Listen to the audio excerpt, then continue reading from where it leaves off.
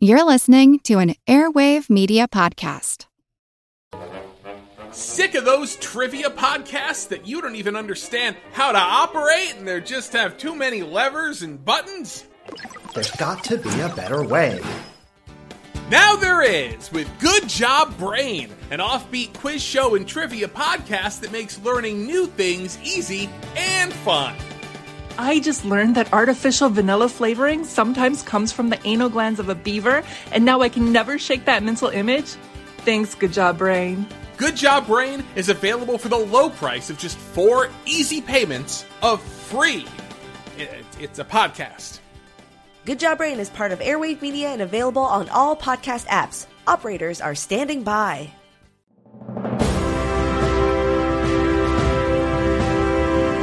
Hold your ears, folks. It's showtime. People pay good money to see this movie.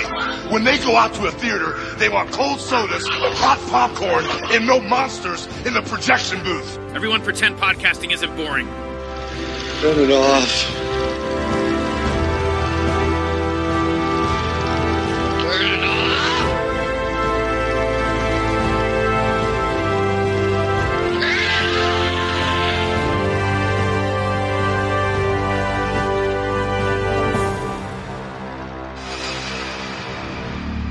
There was me, that is Alex, and my 3 droogs, that is Pete, Georgie, and Dim. And we sat in the Korova milk bar trying to make up our razoo docs what to do with the evening. The Korova milk bar sold Milk Plus, which is what we were drinking. This would sharpen you up and make you ready for a bit of the old ultra-violence.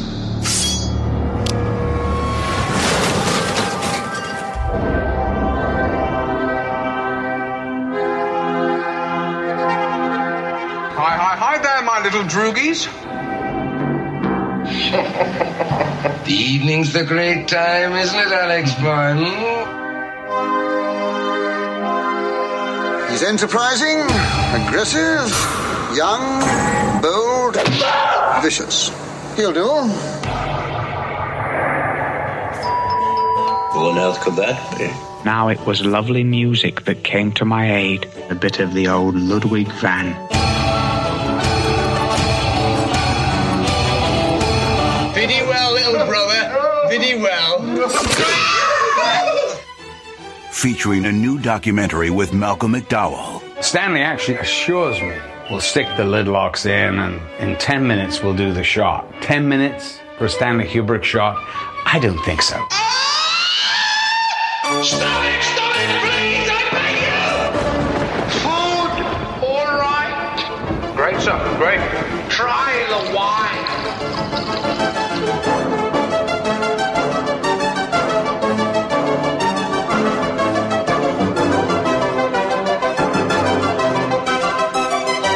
A Clockwork Orange, the 40th anniversary edition. Look for it on Blu-ray. Oh, it was gorgeousness and gorgeosity made flesh.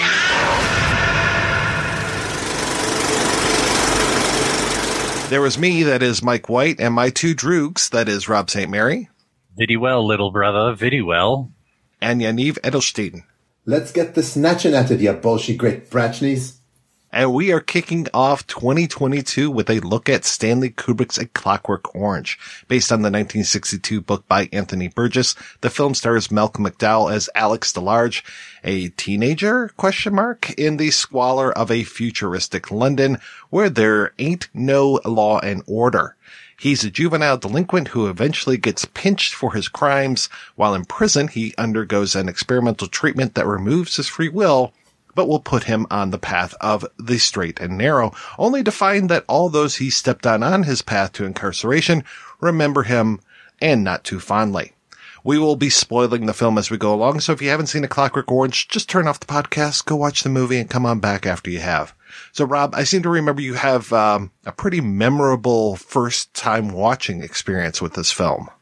This is one of those movies that I like to call children's programming, and I mean that because it literally was children's programming. See, in 1971, my father was in basic training in Fort Benning, Georgia. And when he was in basic training, he saw 2 movies. before he shipped out to Vietnam that really had an impact on him. One was Watermelon Man, which we've done on the show, and the other was Clockwork Orange. And the day that we got our VCR, he was like, I need to watch these two movies again. So they were the first two movies that we got from the video store. And I believe I was either 9 or 10 at the time. I was given a double feature. A fruit-based double feature. Had not put that together until now. You were probably expecting something about fruit as a kid. Also to keep in mind, around this time was when I also saw RoboCop for the first time.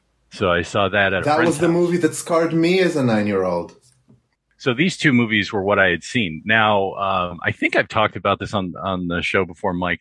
My run-in with cinema as a kid led to when I was 6 seeing Temple of Doom and freaking out at the cult scene where they pull the guy's heart out. I screamed my head off in the theater, to which my mom grabbed me and, basically continued to tell me it's okay. To avoid fainting, keep repeating to yourself, it's only a movie. Only a movie. Only a movie. Only a movie. We didn't leave. We actually continued to watch that movie, and then afterwards went to the library, and she showed me this book on, makeup effects and all this. From a very young age, I think my parents were extremely inappropriate, probably by modern standards of what you show to, kids in their single-digit years. But I think overall, because I was given this early education through movies like Clockwork Orange and Watermelon Man, I think it built something into me. In terms of the themes that are in both of those films. I've go listen to the Watermelon Man episode for that one. But it's always been a film that I've gone back to so many times. It's one that is so sort of, I guess a part of me because, maybe kids have nostalgia for seeing The Little Mermaid or something. This is one of those movies for me. Was it the kind of thing where it was the only 2 tapes you had at home, so that's what you had to watch again and again? These were the first 2 movies we saw when we got our VCR. So we didn't actually own anything at that time. Eventually, it became around that time where we started buying tapes. And I'd have to say the movies that I watched kind of on a loop when I was young was Airplane and Ferris Bueller's Day Off and Indiana Jones. So Raiders and Temple of Doom. So I think those are probably about the four movies that we had that I kind of watched on a loop quite a bit.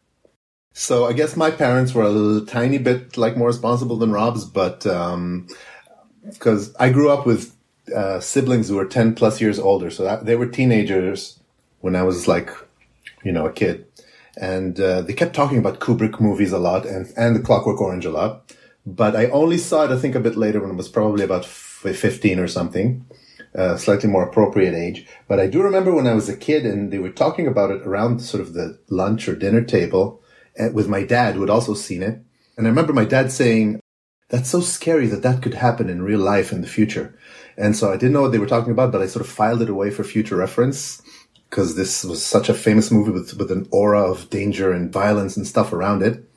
Being emotionally scarred, being too young to see RoboCop in the theater and seeing all that blood and stuff. I was very traumatized for a few years there as an early teen, and I really wanted to hold off, and I only saw it when it was more appropriate. But yeah, all of Kubrick's movies always had such a thing that everybody's talking about. Actually, I was wondering, Mike, why you chose it, because it's relatively a mainstream choice for this podcast. So is it something that somebody selected? It is.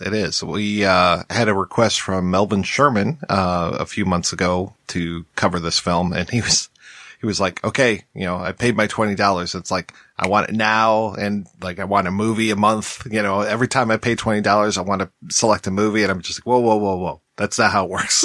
Podcast. Who knew? Podcast jukebox. Oh, okay, yeah. I am not a Clockwork Orange. You don't Maybe just you could put it in the corner. Maybe you could introduce a jukebox tier. Like a $2,000 jukebox tier. That would be interesting. Well, and for the kids love this stuff. So we got to talk about that. There's so many, YouTube videos talking about this film, and I knew the kids would love it. Talk about Clockwork Orange. Kids are just clamoring for this.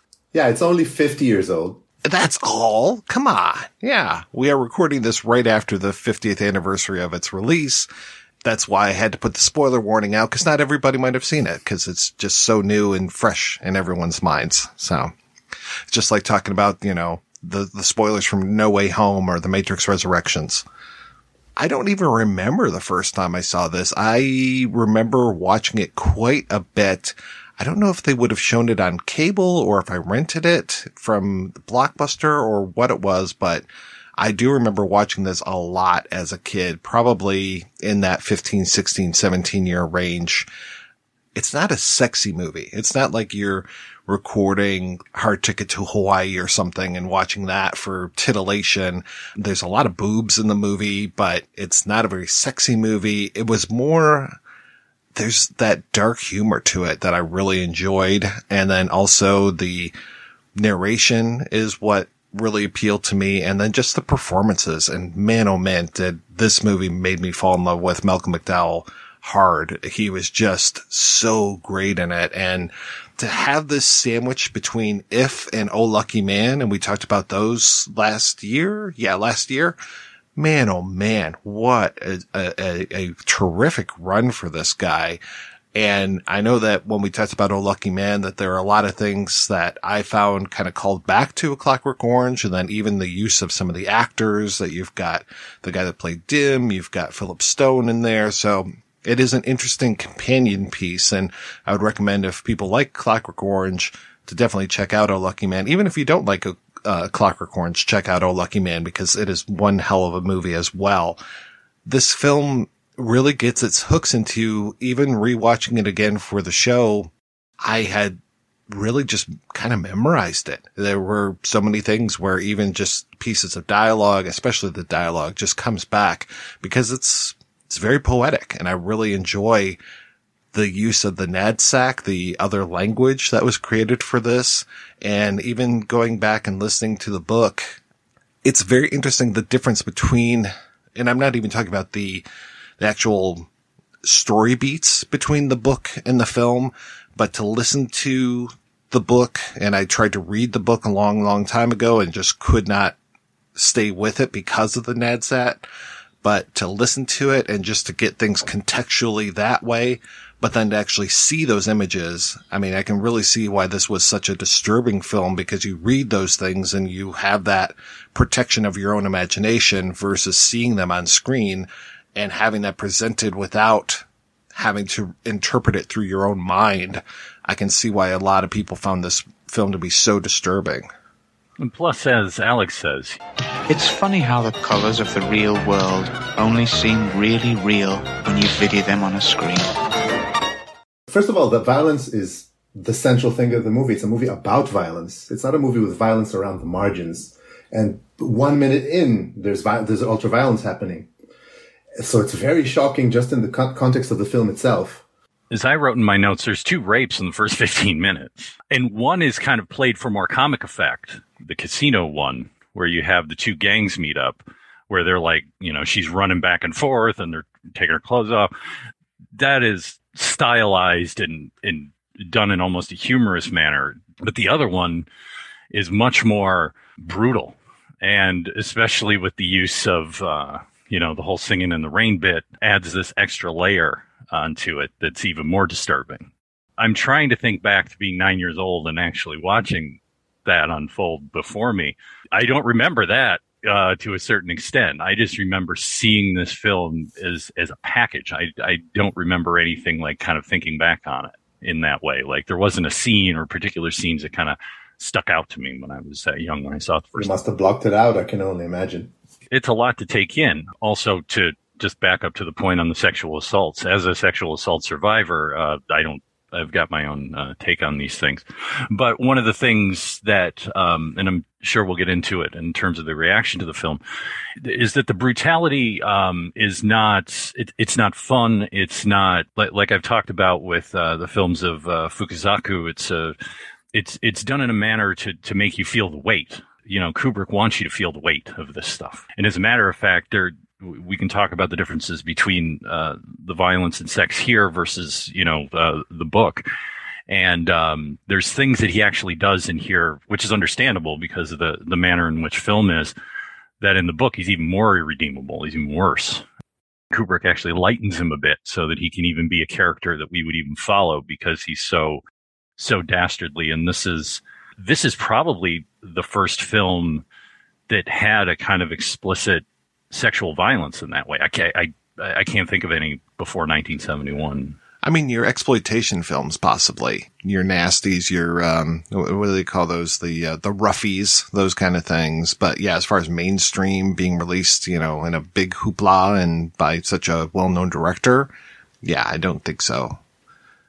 And being seen as a negative thing, because it takes me to, was it High Plains Drifter, the Clint Eastwood, where he's a total rapist, but he's the protagonist, and it's just fine that he's a rapist. That woman deserved to be raped, according to the movie. Twice, apparently, because she's raped, and then she's raped again, and she secretly loves it. But that's like a mainstream movie, so we don't question Clint Eastwood, yeah. There's many times within cinema history where I'm like, man, I would love to just be in the room.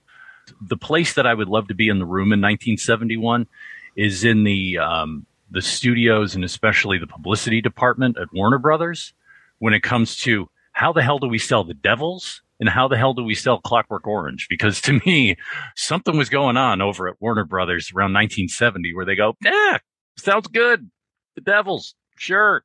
Clockwork Orange, why not? This movie grabs you from the very first frame, from those incredible credits. I love the use of the fields of blue and orange and just having that splash you in the eye from the beginning. And then that great shot of Alex and that incredible pullback.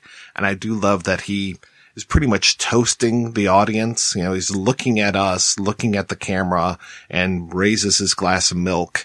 This movie is set in the future, but it's not very futuristic. I think the most futuristic that you're getting is the Korova milk bar. And otherwise, it's not like we've got laser players and like maybe the car is interesting, but like this isn't some sort of wonderful future. And I love this whole idea too when when they meet the tramp and the tramp's talking about, men on that moon and men spinning around the earth, and there's not no attention paid to earthly law and order no more. Having Kubrick's previous film be 2001: A Space Odyssey, I'm like, is this the Earth that Haywood Floyd just left? Is this contemporary to 2001? We've got that beautiful utopian, we're going out into space. We're calling our daughter on the phone and promising her a Bush baby, these kind of things. Is that what's going on Earth? Is that Alex and his droogs are out there raping and torturing people and going out on these night raids every single night? It feels like these two things live in the same world, or the same solar system, I should say. It has that realistic sci-fi, which you have to go back probably 5 or 6 years before this, and which we've done on the show, Alphaville, where like Alphaville's science fiction, but really it's just, voiceover and flashing lights. I mean, it's contemporary in that way. So really, the only thing, as you were saying, that kind of sets it off is that, and then the brutalism. And I don't mean brutalism in terms of the brutality that Alex and the droogs measure out, and then the state to a certain extent. But the flat blocks, the real heavy concrete and things like that. It's just this sort of feeling of industrial factory. Even the classical music is all pushed through a machine, which the whole Wendy Carlos work adds this extra layer to that in terms of this factory, this industrialization. I think maybe that's another reason why it kind of connects with me being from here, is that, Detroit throughout my entire lifetime has always been in decline. It's always been factories and it's things falling apart. So I could very easily look around and go, that probably could have taken place here. Very much that, as Yaniv mentioned, it's, RoboCop.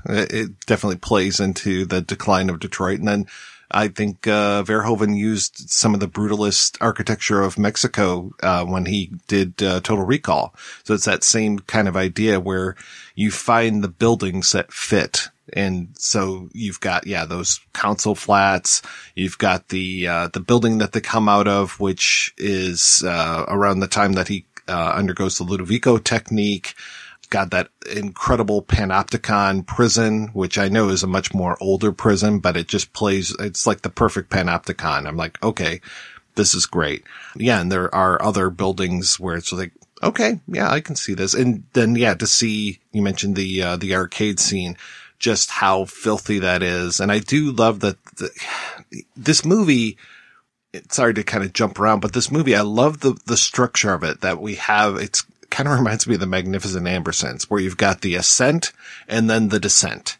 And you've got all of the callbacks from the ascent to the descent, even to the point of, Billy Boy and his droogs up on stage, raping that girl, and it's all under a spotlight. And then you're going to get Alex when he gets revealed as being that perfect Christian. And I do love that the Minister of Interior calls him the perfect Christian.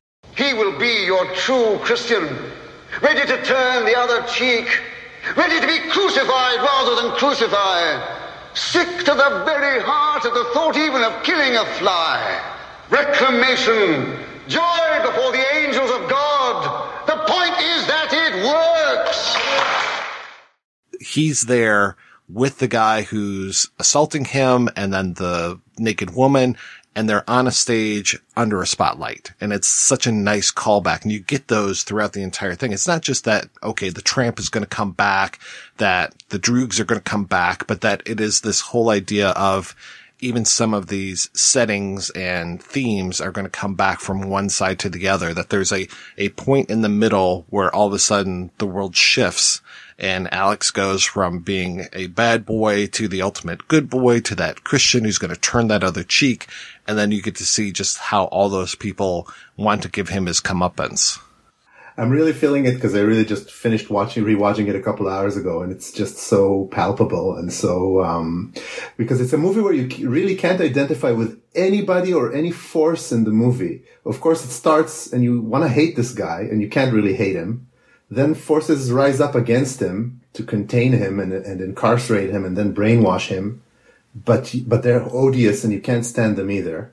Then he and of course he gets used for political purposes by completely uninterested, soulless, psychopathic political forces. And then another force rises up against the people who are using him for political gain, and they're awful too. They're horrible. The liberals, presumably it's a Tory politician, and the people rising against him are trying to fight the potential rise of totalitarianism. So you're like, okay, they're the good guys, but they treat him possibly worst of all. And the final nail for us as a viewer is at the end, because for a while there he gets brainwashed, and at least he doesn't have he doesn't have the freedom to choose. Yes, but at least he won't rape anybody anymore. But even that wears off somehow, and at the end he's just as bad as he was at the beginning and hasn't learned anything. Of course, this is where the final 21st chapter of the book comes in, which wasn't included in Kubrick's screenplay. So much of this film takes place in Alex's head. Whether it is the brain salad surgery that they're going to do towards the end when he's talking about like, oh, I had all these dreams that people were knocking around to me Gulliver, but that we see his fantasies. We see that very final fantasy. We see the fantasies when he's reading the Bible. We're with him seeing his own fantasies, but then we're hearing his voice. And I think that having the voiceover is, oh my God, I can't even imagine this film without the voiceover. It would just fail completely. No matter how charismatic McDowell is, without his, he's almost purring to us the way that he gives us this voiceover, and the way that he is making us complicit in his crimes. The whole, oh, my brothers, your faithful narrator was being tortured. Just all of these horrible things are happening to me. He just plays the victim. And we're his only friends. His only faithful friends. And we're the ones that are going with him on this trip and undergoing all of these horrible things with him. Do we like to see the old, I can't remember the word that he uses for blood splashing? He sure enjoys it, and I think he wants us to enjoy it as well. The red vino on tap, which of course is another call to when he's served the wine at the table. So there's all of this stuff. It's interesting when you look at it from the symbolic standpoint, as Yaniv says, you know, he wants to make us complicit. He's like, look at what I'm doing and I'm going to make you watch it with me. There's a lot of eye symbolism, as you were talking about. You know, there's the thing with the eyelash and, you know, it basically starts on this close up of his face and pulls out and he doesn't blink. He doesn't blink that whole time. They look like statues to a certain extent when they're in the milk bar. And then on his cufflinks, he actually has like these eyes on his cufflinks. There's a lot of different symbolism through here, but the one that really, like you had talked about earlier, the boobs in that, you know, I mean, there is a lot of nudity, obviously. There's the symbolism of milk, the idea of mother's milk when you use that term. Oh, well, that's mother's milk. You know, that's the thing that you were raised on, right? The one that kind of sticks out to me, and it's so in your face in the murder scene when he kills the lady who has way too many cats. Like, I've had 2 cats in my life and I really couldn't live with 24 like that lady. I just think, you know, where are all the litter boxes here? And then I watch that and I go, I wonder who wrangled all those cats. I really love cats. I just want to hug all of them, but I can't because that's crazy. I can't hug every cat. But I just want to. I want to. But anyway, when he kills her with that sculpture of the penis. And to me, the entire film really is about this. There's almost this emasculation thing in it. When he's at his fullest, he is sexy and virile and everything that is supposed to be this hyper masculine thing. And when all of that is taken away, it's like that's been castrated. And of course, how do we know that he's cured? There's the joke about, you know, one of my favorite lines where she's going through it's just some things, you know, tell me what the dialogue says. No time for the old in and out, love. I've just come to read the meter.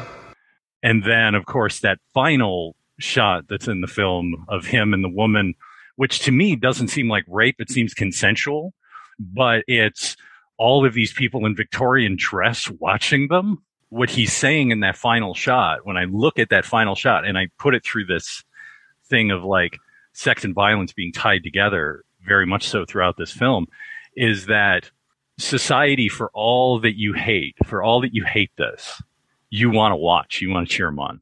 You get off on this as much as he does. He's basically kind of making us complicit in the crime to a certain extent.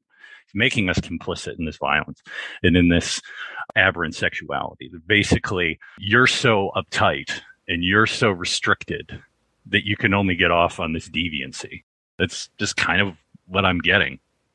The other thing that ties into it is also, I was so struck by how throughout the movie, Alex is, I think he's the only character in the movie who is creative, and he is also an appreciator of art. First of all, he's very creative in his violence. He kills and rapes people, but he does it with such style, which is undeniable. But even just the fact that he appreciates music, and it's the only one thing that he truly loves, but he has an appreciation for it. That's the thing that makes you identify with him most, is his artistic flair, both in his musical taste and in his turns of phrase and all that. That's part of what makes you identify with him in the second half, is you don't want a person who knows what art and beauty is, even in such a twisted way, to be cut down like that. And you have to grapple with that as a viewer, not just as a viewer of violence, but as a person who's here to see a work of art, ostensibly, and really ask some questions about first of all, your choice of entertainment for tonight, but hopefully about what does it mean to consume art, etc., etc. We also understand that he has a line, and you don't cross that line. Like, in a lot of ways, he kind of reminds me of like a proto Hannibal Lecter. And this kind of comes out when they're in the milk bar and Dim makes fun of the woman singing the ninth. He doesn't turn and look at him.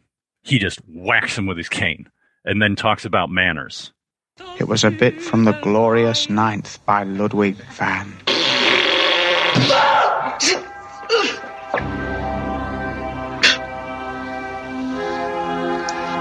What did you do that for? For being a bastard with no manners. And not the duke of an idea how to comport yourself public-wise, oh my brother. I don't like you should do what you've done. And I'm not your brother no more and wouldn't want to be. There's a line, you fucking cross it, I'm going to eat your face. He's very specific in that way, even with his own crew, which of course becomes his downfall to a certain extent. But I love that it's like even the most chaotic, awful, horrible person by objective standards, even they have standards. Talking about the music, I do appreciate too that, well, in the book, he doesn't just like Beethoven. He likes a lot of other people. He likes Handel. He likes Rachmaninoff, all these different artists. When we are inside of his fantasies, whether it's him whipping Christ or him eating grapes or killing people, the classical music comes through in that. And I think that that's actually in his brain. When he is doing those things, I think that that music is, let's say, diegetic to the inside of Alex's brain. I really appreciate that he likes music so much, but then when you think about it, it's almost like Kubrick is, or Burgess is, taking the old juvenile delinquent films and flipping them on their head. So rather than this being, the guy who really likes rock and roll, the funny thing is that he likes classical music, and that he likes classical music better than anything else. The two girls at the record store, they're talking about these modern bands, Johnny Zhivago and Heaven 17. And I think there's one where they talk about Gogol, but no, he's the one who, take him back to his flat with his incredible speaker system, and he'll play the William Tell Overture while he fucks them for hours, apparently. At least 28 minutes is what it took them to shoot that scene and then condense it down with to undercrank it and give us that fast motion. I love that he loves classical music. I love that that's what fuels it. And then I love how we go back to, there was a really good article I read where they mapped out where all the music is.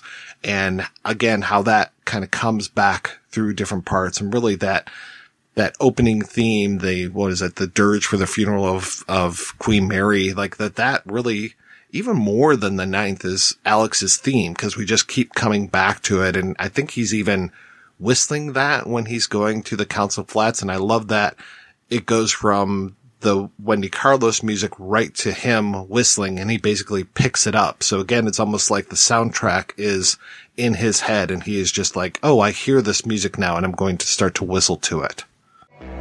Bed ways is right ways now. So best we go home ways and get a bit of spatchka. Right? Right.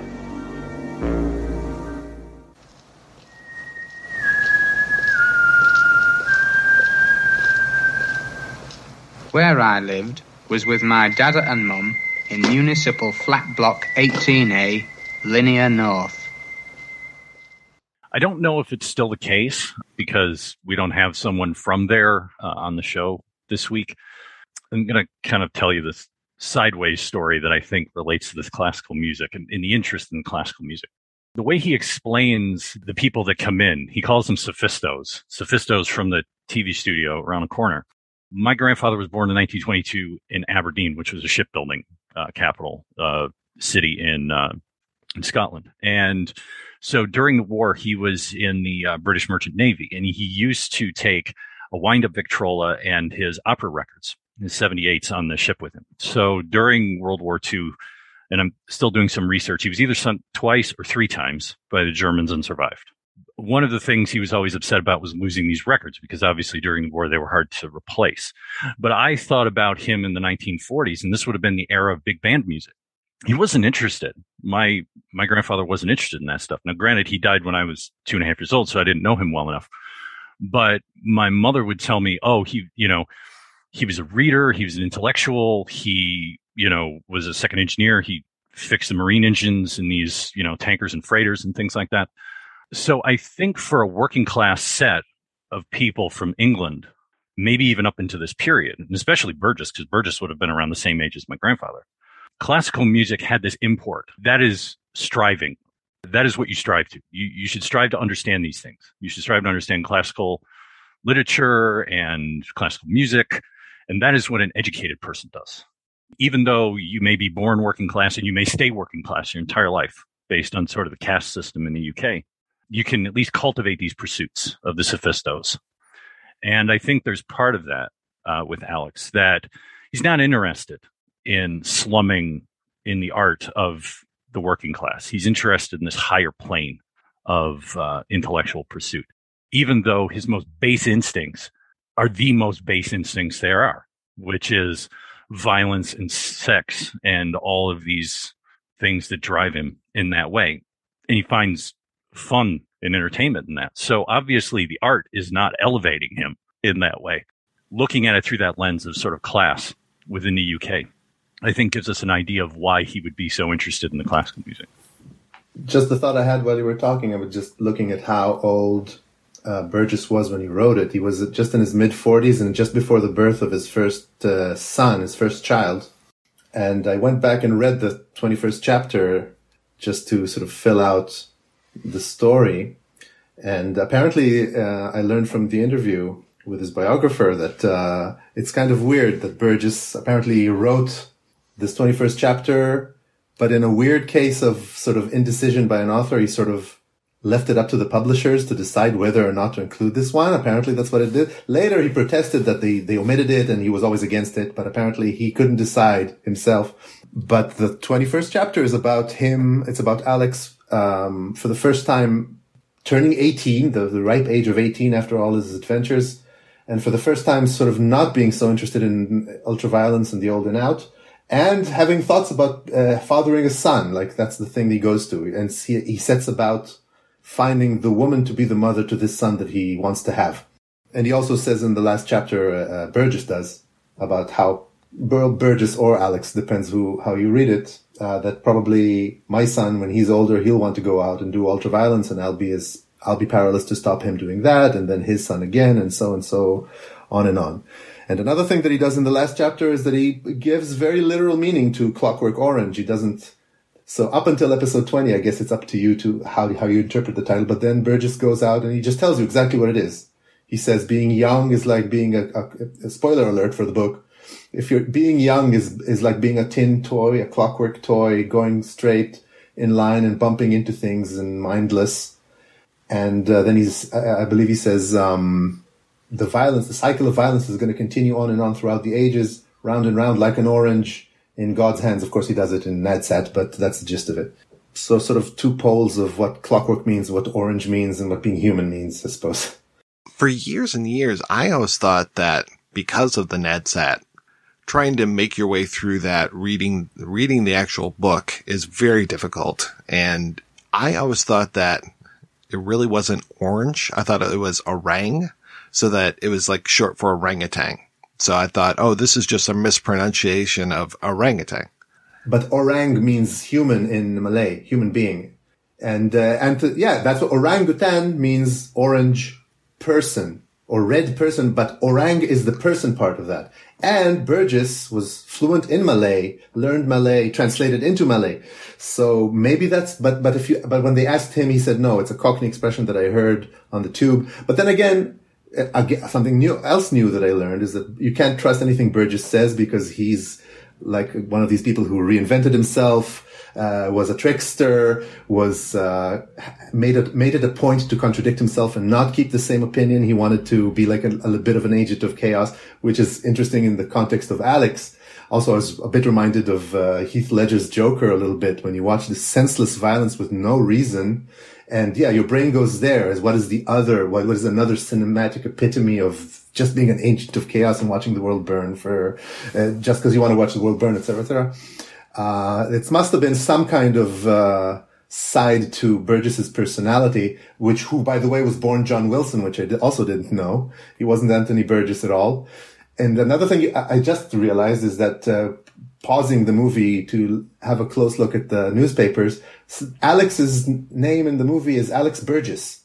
And if I remember correctly, in the book itself, at some point, he's just referred to as Alex with no last name. But once, I think when he's picking up the two girls, or at some point he says Alex the Large. I think THE Large. And so somehow they took that and sort of turned it into the way his name is said in the film. But in the newspapers, if you pause it, it's Alex Burgess. When he checks in at the prison, they ask him what his name is, and he says Alexander DeLarge, which there's some, I guess, I mean, my middle name is is Alexander. Actually, my grandfather, who I told you about, his name was Alex. I guess maybe I have an affinity on the name. But the DeLarge, there was this, I remember someone saying, oh, Alexander the Great. But again, DeLarge, not great, large. Again, phallic. I'm big, you know. I have to tell you something else I found out pausing the movie in 2160p to see the details in the papers. Are you aware of this thing? Marty Feldman's wife banned. Did you notice that? No. Oh, funny. I didn't Google it. I don't know what it's about, but the Sun, the newspaper that gets a big close-up of the front page, the smallest item at the bottom is Marty Feldman's wife banned, and you can sort of read it. It says Loretta, which is the name of Marty Feldman's actual wife, fined and banned for some kind of driving accident. So weird, Marty Feldman's wife. So maybe that's an in-joke, so we need to Google this. Maybe I'll Google it while somebody else is talking, if you don't mind. I'll multitask. Talking about that 21st chapter, and we can definitely talk about that as we go along, I found it very fascinating that he meets Billy, his other droog, who isn't Billy, because that's Billy Boy. He meets his other droog because Georgie dies in the book. And then it's actually Dim and Billy Boy that are the two cops in the book that beat him up. And so it's his other droog, the one that we really don't get a whole lot of in the movie. And he's pretty darn quiet. He is married now and has been married for a little bit. And his wife laughs a little bit at Alex because Alex is still using the NADSAT. And she's like, oh, you used to talk like that? Okay. That's funny. And it's almost like Alex can't not speak the NADSAT in the book. Whereas in the movie, I found it interesting that he can switch. He can code switch. So when he's talking to Pierre Deltoid, he can change what he's talking about and translate it, though he wants to fall back in there. He wants to call his head the Gulliver, but he can talk in a more proper English way and rather than reveling in, the new small talk. What are you sniggering at? It's the new small talk. You do it so awfully well. Well, if I was doing it proper, what was you sniggering at? Which I found to be very interesting that he can make that switch. He can sound better. And because, of course, like his language is very flowery, the whole clear as an azure sky on a cloudless day type of thing, clear as an unmuddied lake, those type of things. But he chooses to speak in the NADSAT whenever he possibly can. And the NADSAT, I keep going back to how confusing it is in the book. It's so much different when you're reading it versus when you hear it. It reminds me a little bit of Trainspotting, where if I hear the guys saying the stuff, great. But to read it, even going back to fucking Mark Twain and Huckleberry Finn, to read some of the stuff that they're saying is nearly impossible. To hear it, okay, great. I have the context. I can figure out what they're saying. But when you read about King Solomon cutting a child in half and you're like, what the fuck is he saying? And then you see it and you hear it on screen. Okay, now I know what you're saying. But to read that Chile, I'm like, is he cutting a chili in half? What's going on here? I remember the version that I read, I think when I was in high school, had a glossary in the back. I think they had done a glossary in the American edition. In a lot of ways, I had to tackle this.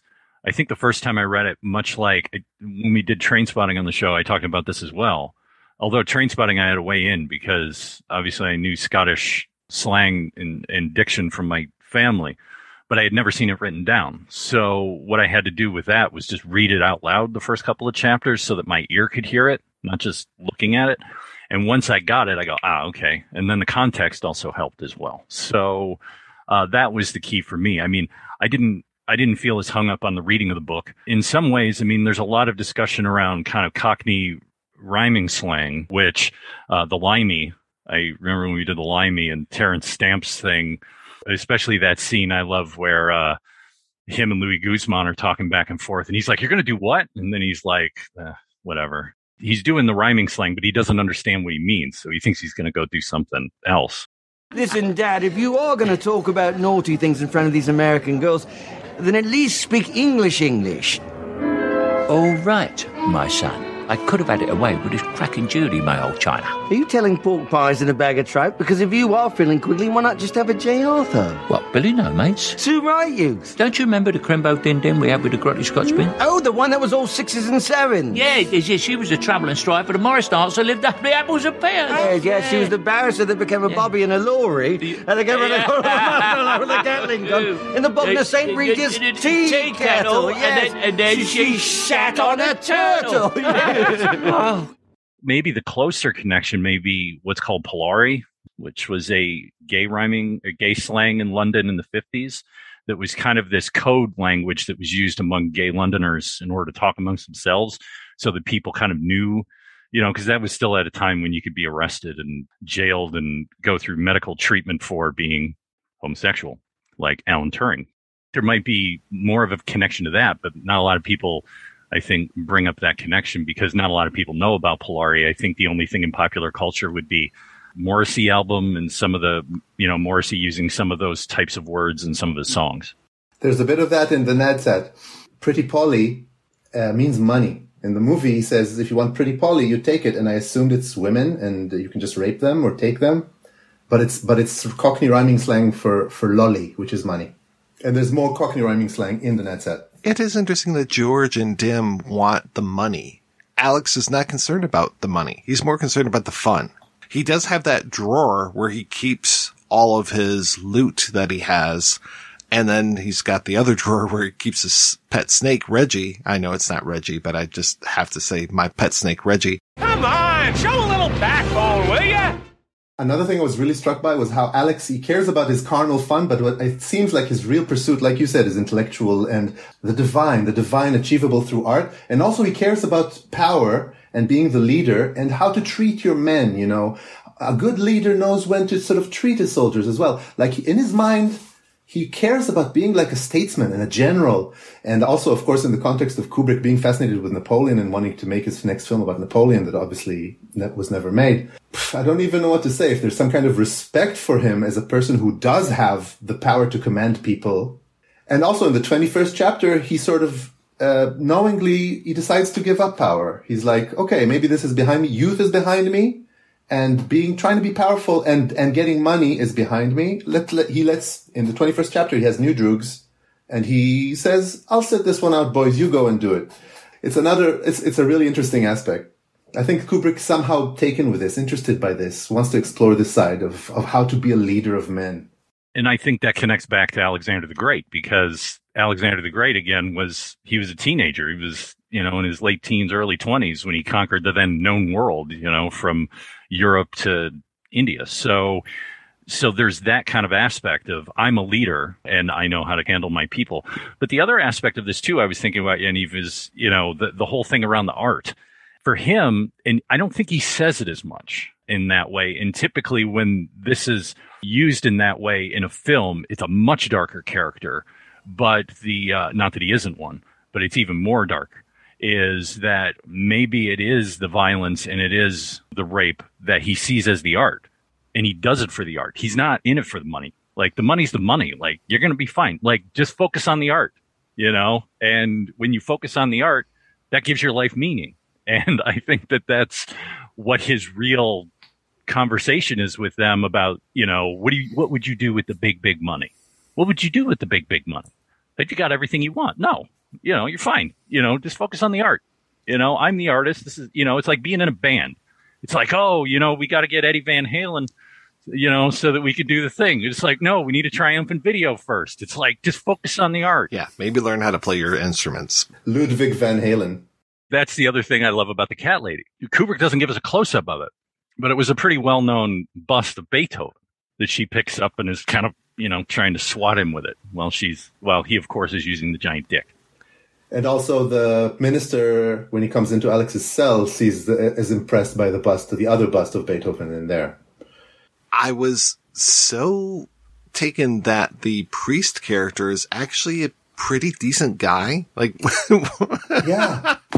I was trying to think, is there one decent or even like remotely likable character? And it's the priest, and you don't like him, but he's the only person who says a little bit of truth and he's mocked by people, so you get maybe a little sympathy for him. But at the same time, how can the member of the clergy be the voice of truth here? But I don't know. Is there anybody else in the movie who's remotely sort of you could possibly identify with as your avatar in the movie?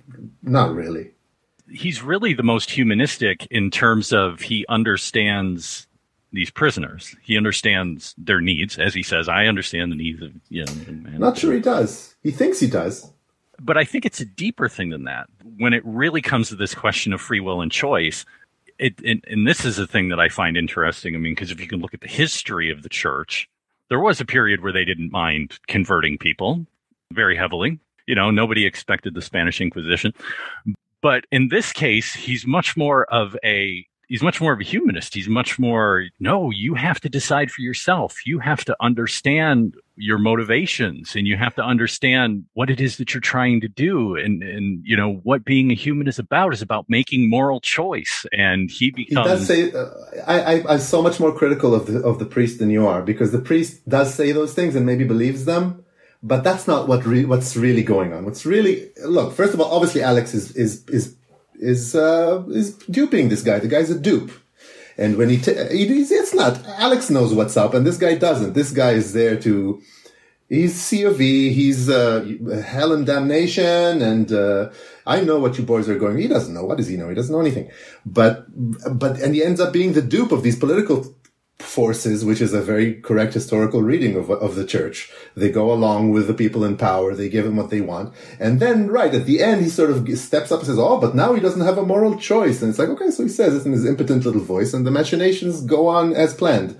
So at the best reading of him is that he's still so very impotent and sort of... One thing that they cut out of the movie that was in the book is that Alex turns prison snitch and uses the priest in that way as well. He will feed the priest information. So whether it be true or false information, like, oh yeah, I heard on the pipes, because people are tapping out messages on the pipes in the prison. I heard on the pipes that this guy's going to try to escape on this day, feeds that information to the priest, and that one was true. But then he'll make up other things and keep feeding information to the priest in order to, again, kind of get in his good graces, which, yeah. And man, I love when he's reading the Bible so astutely and the priest is there and just like so proud that Alex is reading the Bible now, and there's Alex just thinking about what it'd be like to whip Christ. And at the end, when they are, they don't do that kind of the test with the pictures. It's more, "What giveth, O little droogies?" I said. "What new bazoomy idea dost thou in mind have?" So they both had an embarrassed smack at that, and then they sat down either side of the bed and opened up this book. There were pictures of real horror show devotchkas, and I said I would like to give them the old in out with lots of ultra violence. There were pictures of Cheloveks being given the boot straight in the litso and all red crovy everywhere, and I said I would like to be in on that. And there was a picture of the old Nadjoy Droog of the prison Charlies carrying his cross up a hill, and I said I would like to have the old hammer and nails. That whole scene, when I looked at him and, dressed in the finest of Roman fashion and taking part in the toll chucking and the nailing in, is, to me, that's why I joked on the Caligula episode that Caligula is the side sequel to Clockwork Orange, because McDowell in here, you could just see, if Alex could be a historical figure, he would have been Caligula. Get to sleep with his sister. Yeah, it'd be fucking fantastic. Yeah, just whatever you want to do. Just, you're the man, you're in charge, Oh, the other big difference between book and movie too is that those two girls at the record store are only 10 years old in the book. So it makes it... Yeah, there's that, isn't there? Yeah, and basically it's not consensual. Once he gets them back to the place, it's basically just rape after rape after rape rather than... Nor can it be consensual with a 10-year-old anyway, but yeah. And that's where I think Kubrick builds our sympathy as a viewer. That if certain things that were in the book were done specifically as the book is in the film, I guess the modern equivalent would be maybe early Gaspar Noé stuff. It would just be so bleak. And, I'm thinking maybe I Stand Alone, You know, I remember when I saw I Stand Alone, I was just like, God, this. Yeah, it's a punch to the stomach. Like one thing after, and oh God, I felt like I needed lid locks to continue to watch that thing. But not that it's bad. It's just you know, like I talked about with Salo on that episode. I'm like, you know, I don't want to live in that space. You know, it's okay to visit every now and then. It's like going to the art museum and seeing a painting that's really disturbing, and it's like, yeah, but you know, I don't want Francis Bacon over my couch. It's too much. Yeah, that's why I always avoid those movies, and I never watched a Noé movie or Haneke film. Like, I know what they're sort of about, and I just don't want to live there. I don't go there. But of course, Kubrick was no stranger to this, doing Lolita a few years earlier, which is the same sort of thing, where he obviously had to age her a little bit for the movie, because otherwise the movie wouldn't have been made. And Sue Lyon was probably, 18, I think, or 20 even? That Alex is still in high school is kind of a laugh to me, because I'm just like, this guy's way past 18. This is, what was it? Matthew Broderick was almost 30 when he played Ferris Bueller or something? Yeah, but, you know, we got to go along with it. So, sure, he's in high school. Sure, why not? That's why Pierre Deltoid shows up at his house, and my God, do I love that guy. That thing that he's doing with his voice, it's like if I could imitate one person from the film, it would be him. Hi, Mr. Deltoid. Funny surprise seeing you here. Alec, boy, awake at last, yes? I met your mother on the way to work, yes? She gave me the key. She said something about a pain somewhere, hence not at school, yes? A rather intolerable pain in the head, brother, sir. I think it should be clear by this after lunch. Or certainly by this evening, yes. The evening's the great time, isn't it, Alex, boy? Cup of the old chai, sir? No time, yes.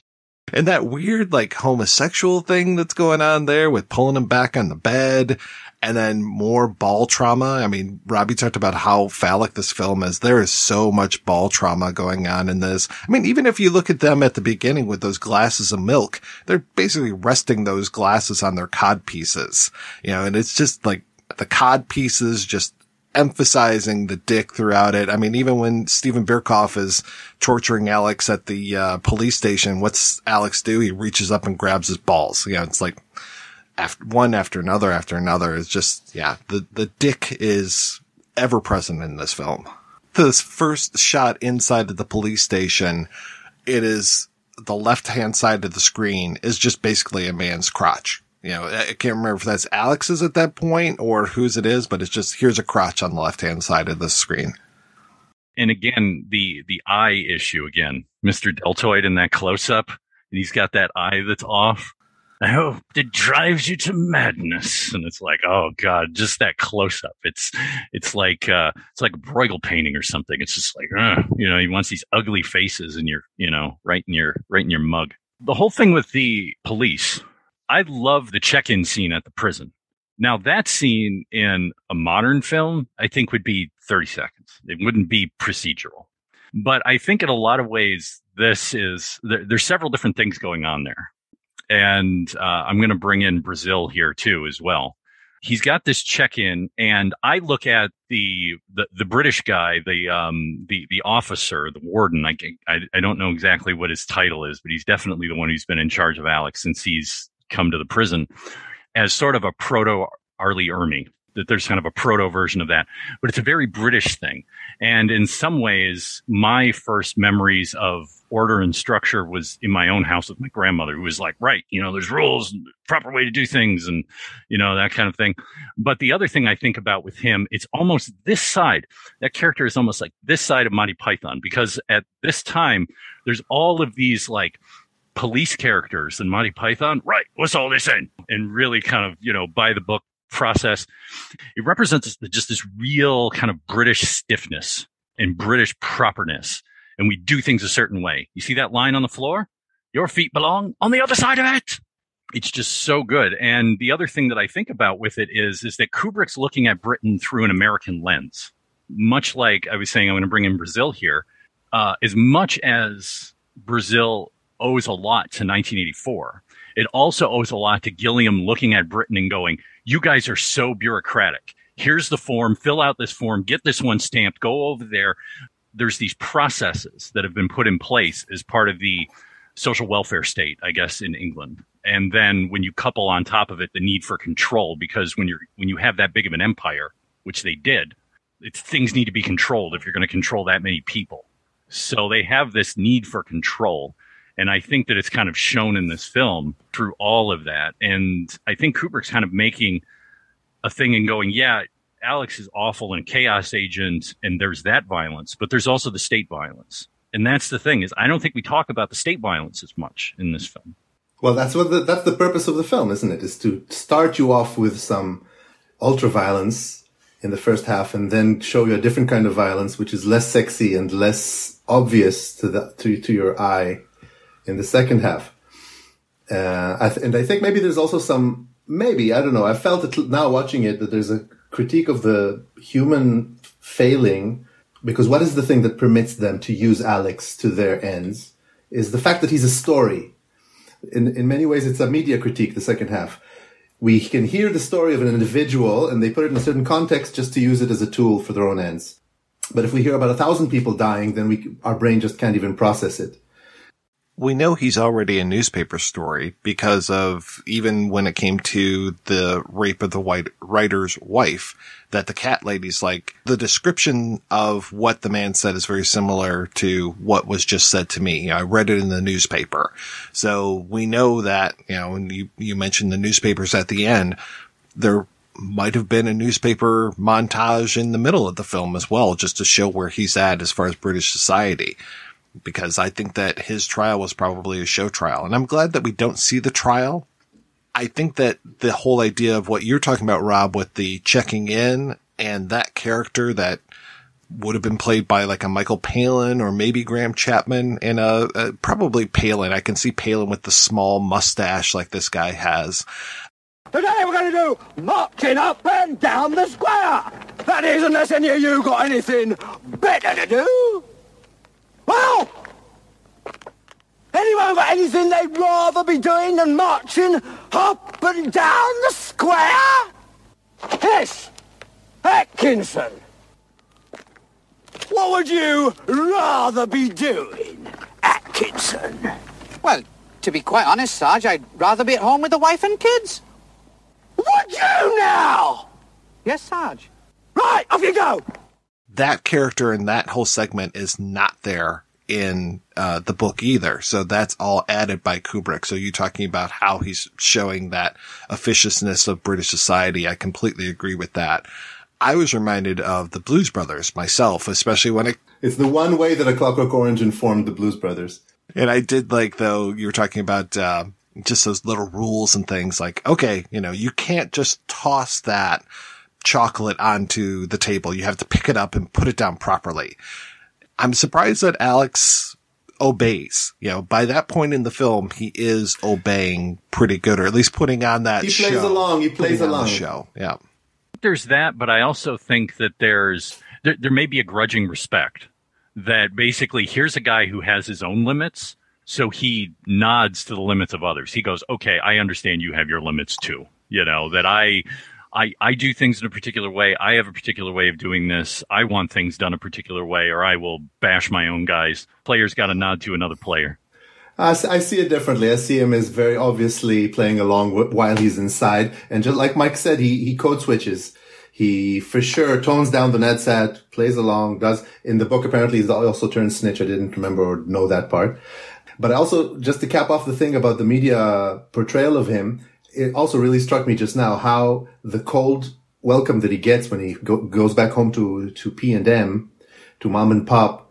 It turns out, it was very obvious to me that it basically, the cold reception that he gets is due to the way that he was portrayed in the papers as a villain, as a monster, as whatever. And then later, when he's in the hospital and shakes the minister's hand and decides and is eager to play ball, all of a sudden, the minister gets positive press coverage. The guy's a hero all of a sudden. His mom and pop show up again. And all of a sudden, we just read in the paper that you've been a victim of this terrible thing. So not only are they dummies, but they're people who are very easily and eagerly swayed by what they read in the papers.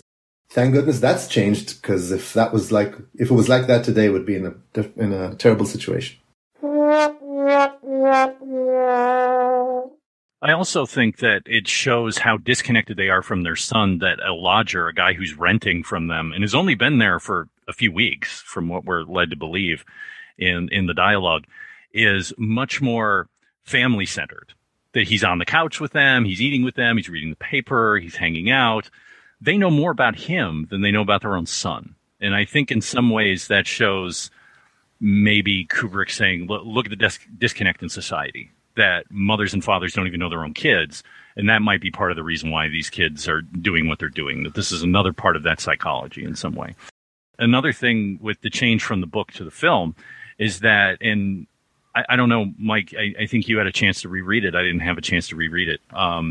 Is that I feel like the change with the film is that the film is more an indictment of system, while the book is more a question of moral choice.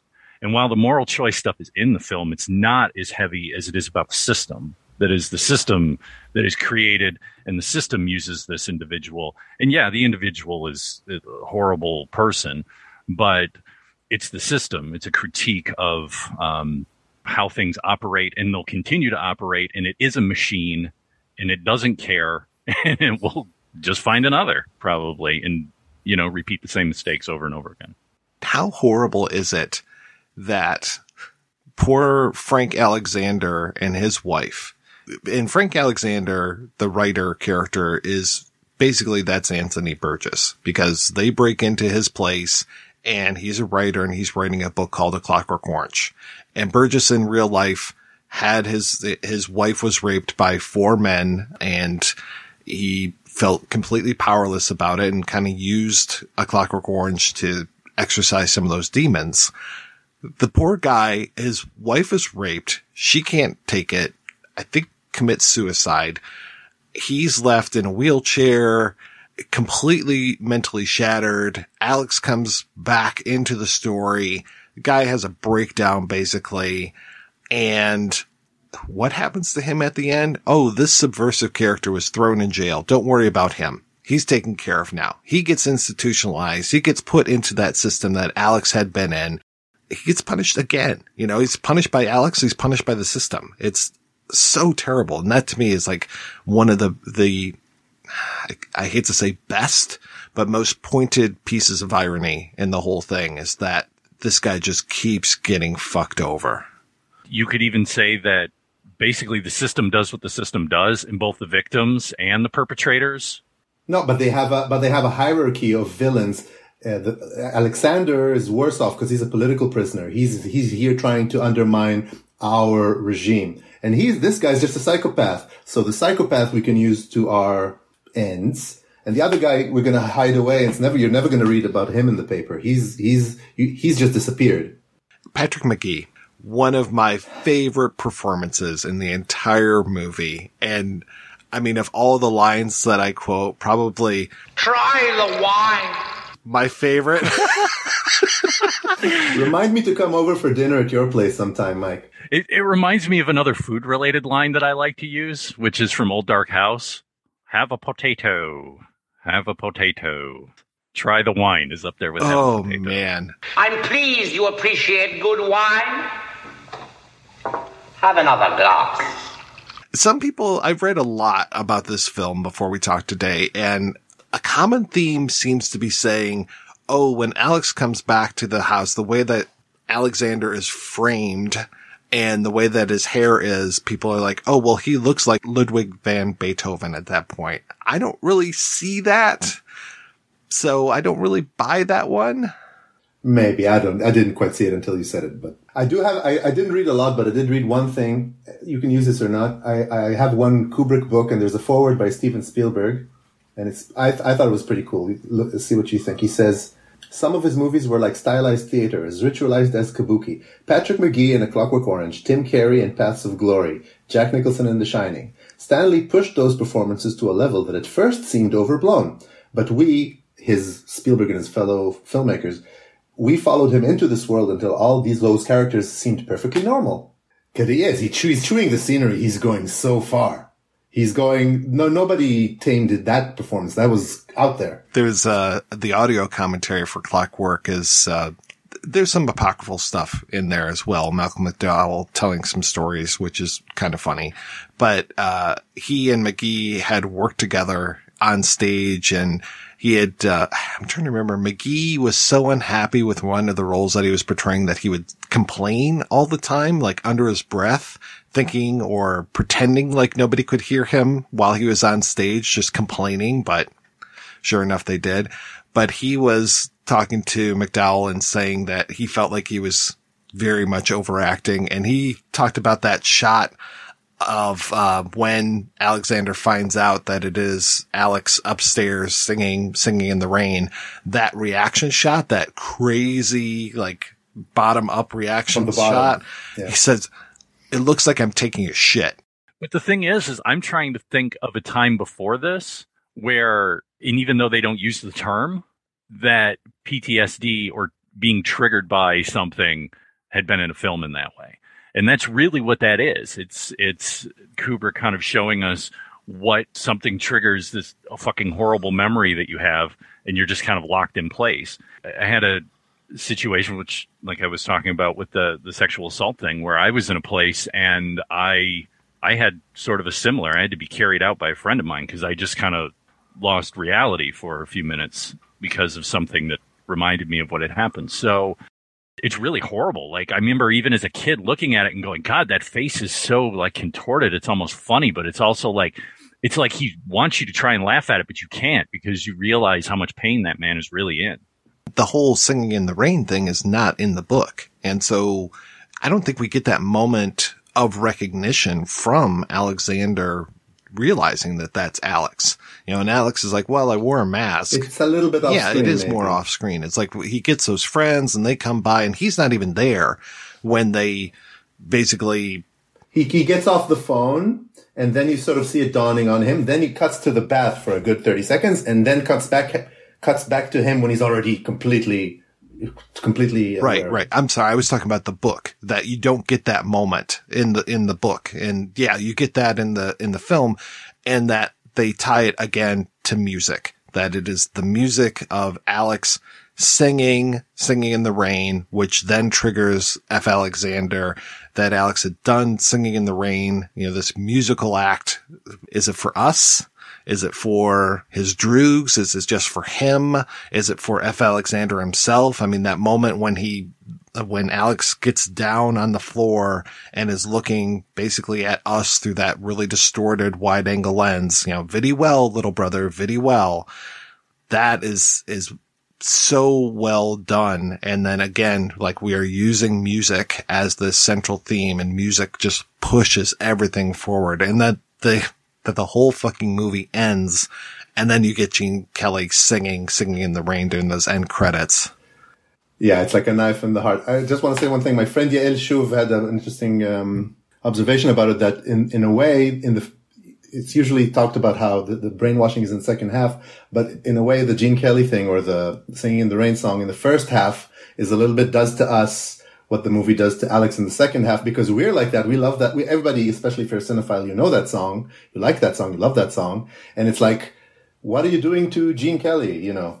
It's that rhyming effect. It's that doubling effect, like you were talking about, Mike. You know, that the writer is just as music has been turned against him the way that the ninth has been turned against Alex. And speaking of which, we really haven't talked about the Ludovico technique all that much. Well, let me just tell you that physically, I've had those things put on my eyes before. I had LASIK surgery done years and years ago, and they bring out those things, and I was just like, oh, just like Clockwork Orange. But luckily, they have basically what they were doing to Alex with the eye drops. I mean, they put in, it was basically liquid Valium that they put into my eyes, and so they completely numbed it. So I felt no discomfort whatsoever. I was very happy that I got to see that and be like, oh, okay, this is being done to me. But yeah, luckily it wasn't any sort of brainwashing thing. It was just making sure that I could see 2020 for a few years, and now I'm back to the old spectacles.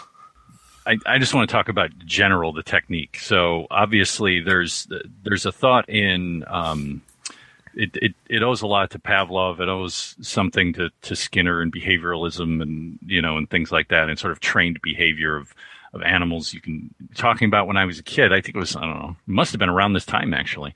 My mother was going through like a Weight Watchers program, and I myself had been a heavy child, and I was trying to learn moderation and things like that. So there was a program that was offered out of the hospital near our house where they're like, bring your favorite snack food that you like. And I'm like, okay. And so they brought us into a room around a conference table, and they put slides up, and someone would talk to us while we ate the snack, while we looked at images of desserts, nice food with cigarette butts in it, with cockroaches, with trash, and trying to equate this taste in our mouth with that on the screen as an aversion therapy to keep us from eating these things in excess. So to this day, I don't even think they make it anymore, but it used to be peanut butter Snickers.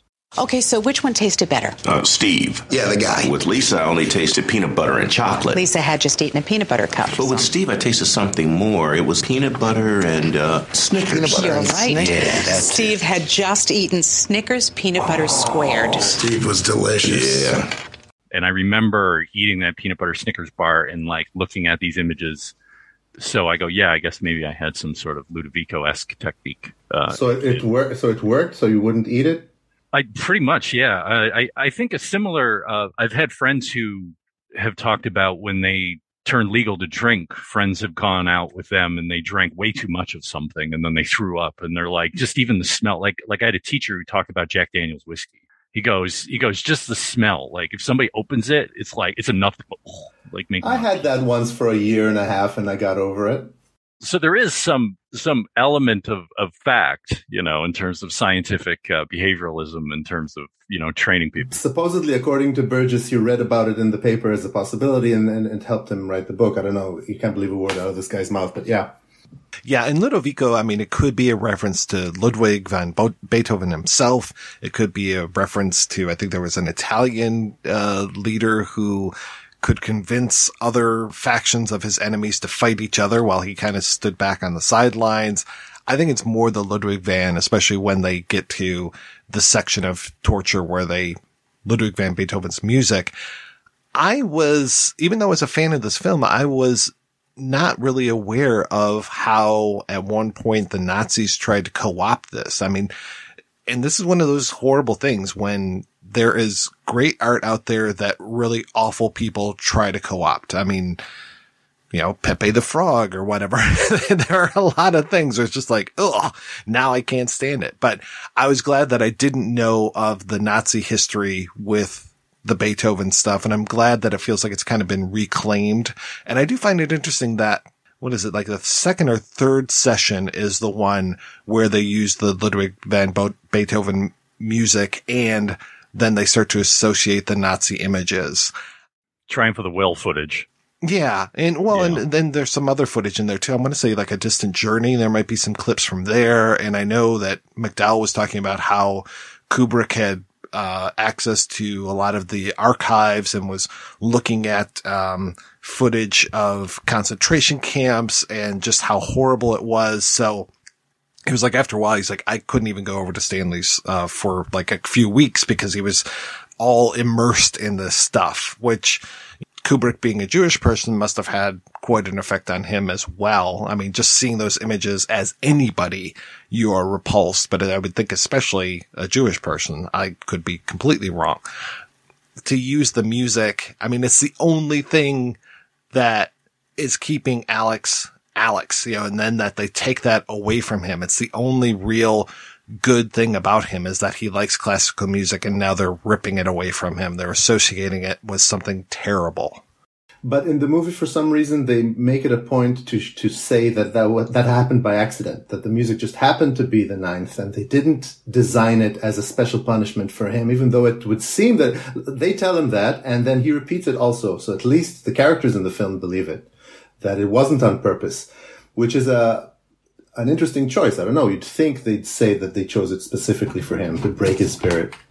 The use of the ninth is interesting because, as you mentioned, Mike, it was used by by the Nazis in that, because it's considered such an uplifting song. And as a matter of fact, it's actually, if I remember correctly, it's like the European song of the EU is the ninth.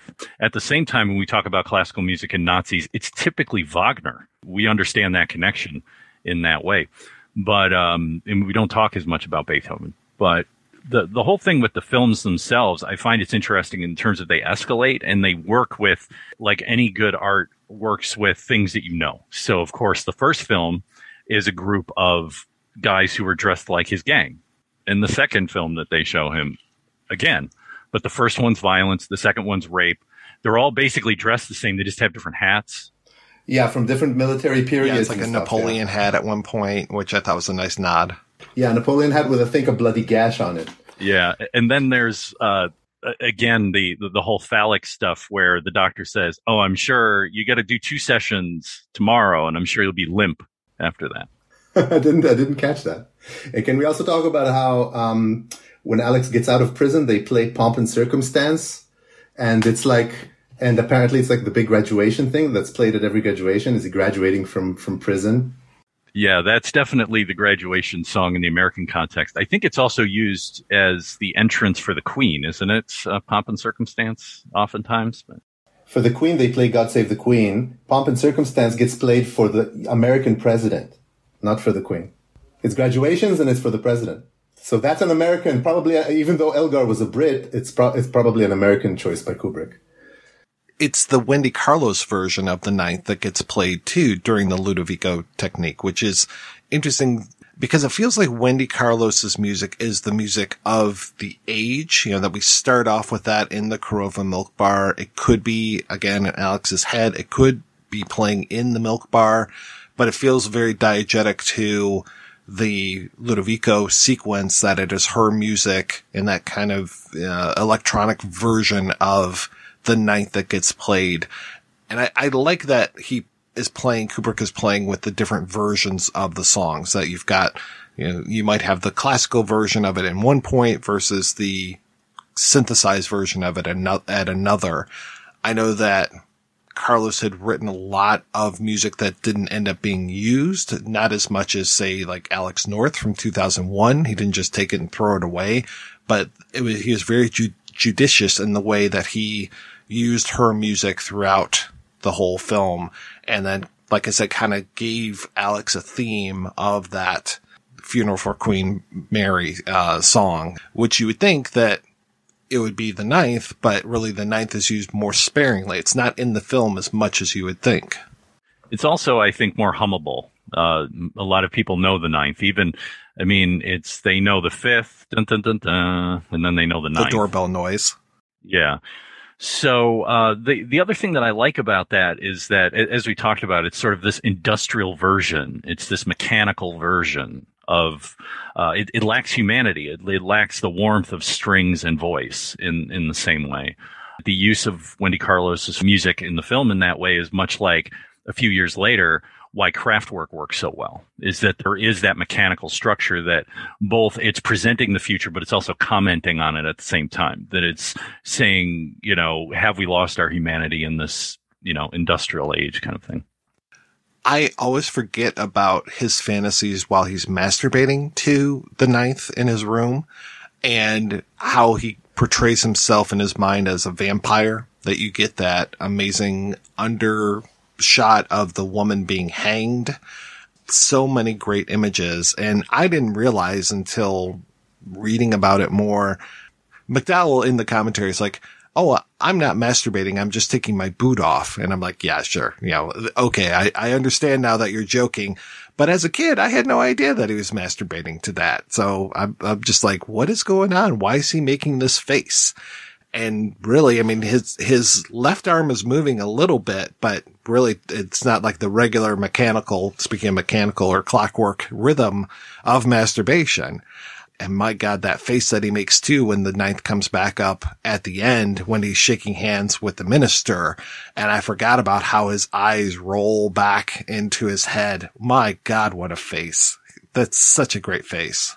It's orgasmic. It's gorgeousness and gorgeosity made flesh. All the devil trombones and angelic strings. Yeah, it's... all the little hairs on my plot standing endwise.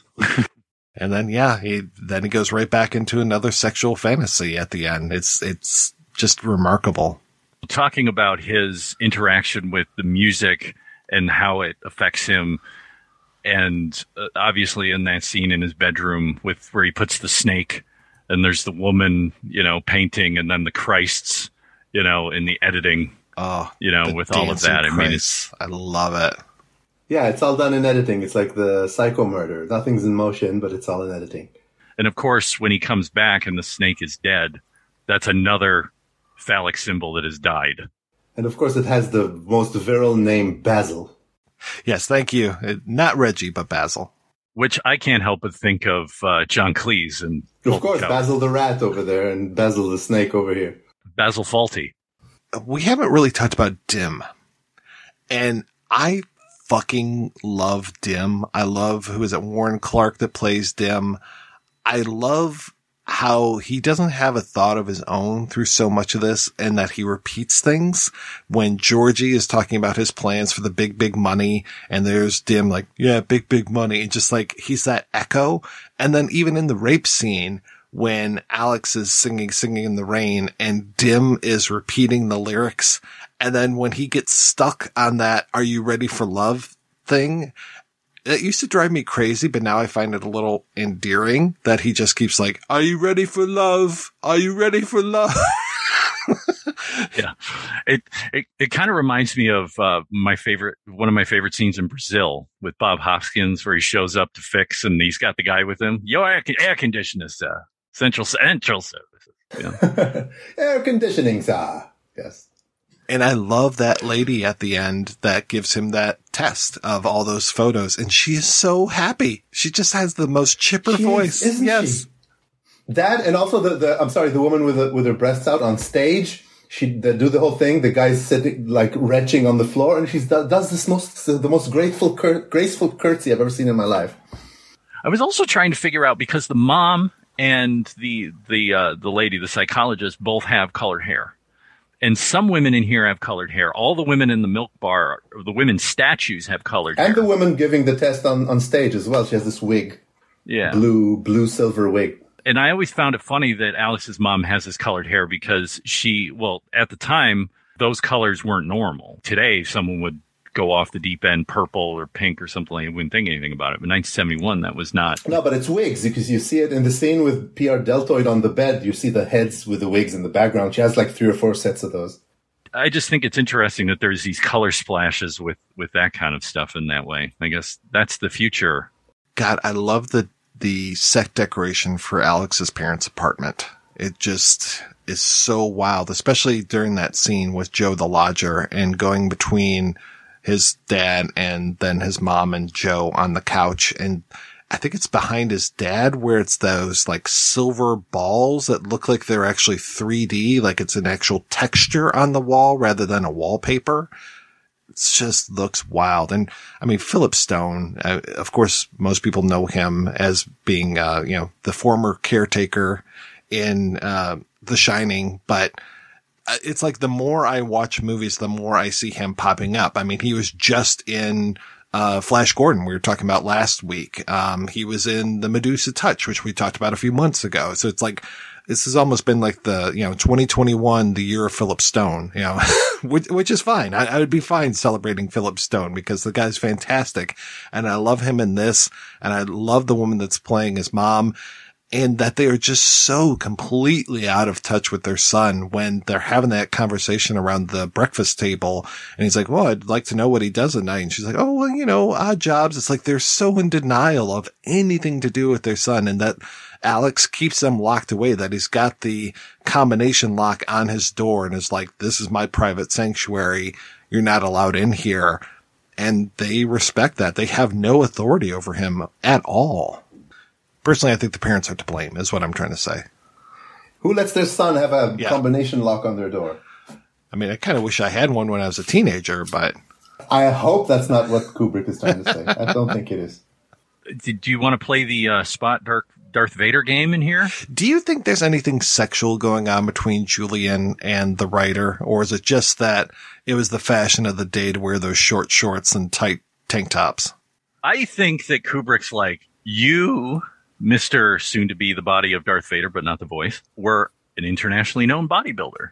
So let's show it off. And he also represents the mirroring, where Frank is the intellect. His body is now broken. So Julian is the body. Yeah, and plus he carries him like a little baby down the stairs. They need to be together. Yeah, like those guys in in Thunderdome, right? Yeah, Master Blaster.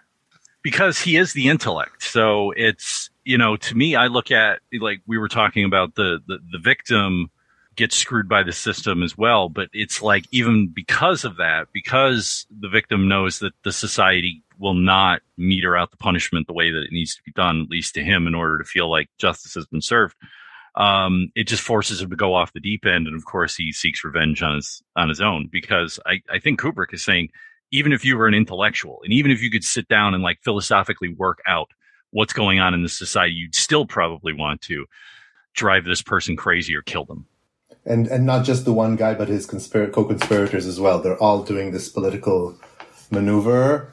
And afterwards, yeah, they're all in the room. It's not a secret from any of the guys mechanically rolling balls down the pool table. All right, we're going to take a break and play a pair of interviews. First up, we'll hear the second part of our interview with publicist Mike Kaplan. After that, we'll hear from Anthony Burgess biographer Andrew Biswell, and we'll be back with both of those right after these brief messages. Sick of those trivia podcasts that you don't even understand how to operate and they just have too many levers and buttons? There's got to be a better way. Now there is, with Good Job Brain, an offbeat quiz show and trivia podcast that makes learning new things easy and fun. I just learned that artificial vanilla flavoring sometimes comes from the anal glands of a beaver, and now I can never shake that mental image. Thanks, Good Job Brain. Good Job Brain is available for the low price of just 4 easy payments of free. It's a podcast. Good Job Brain is part of Airwave Media and available on all podcast apps. Operators are standing by. I don't know how he does it. I mean, the guy does books, he writes reviews, he's on the show every week with me. I'm talking about my humble podcast partner, Mike White from the Projection Booth. Hey, it's Rob St. Mary. I just wanted to let you know, Cinema Detours, Mike's new book is out. It collects a bunch of reviews that he's done over the past decade or so for various places here and there, and you basically want to pick it up, and I'll tell you why. Because some of those older reviews, the movies that you have seen, it's kind of like chatting with an old friend. And then the movies that you haven't seen yet, well, Mike will add about another 100 to 150 movies that you're going to have to see before you die. You can give him a wedgie or something next time you see him. You can thank him for that one. It's Cinema Detours. You can get it over at our website, projection-booth.com. You can get it at amazon.com, and you can get it in either paper form, if you're old school, or you can get it for your Kindle, your e-reader. So there's no reason to detour Cinema Detours. From Mike White, and of course, you can always learn more about what we do, about the books, and everything else at projection-booth.com. Hi, I'm Dave Kittredge, filmmaker in Los Angeles, and I'm the host of The Outcast, presented by Outfest, a new podcast where I have conversations with LGBT creators and allies to discuss their work, their inspirations, their passions, and the challenges of getting our authentic voices heard. I was scared because I thought, what am I doing? Like, here I am selling my soul. But when I realized what the movie was, I'm like, I'm in. Let's make this wonderful movie. The freedom of ad-libbing and letting things happen in the moment. With Stephen Trask, let's write something that involves stand-up comedy, drag, punk rock. I was so rebellious and precocious, I guess.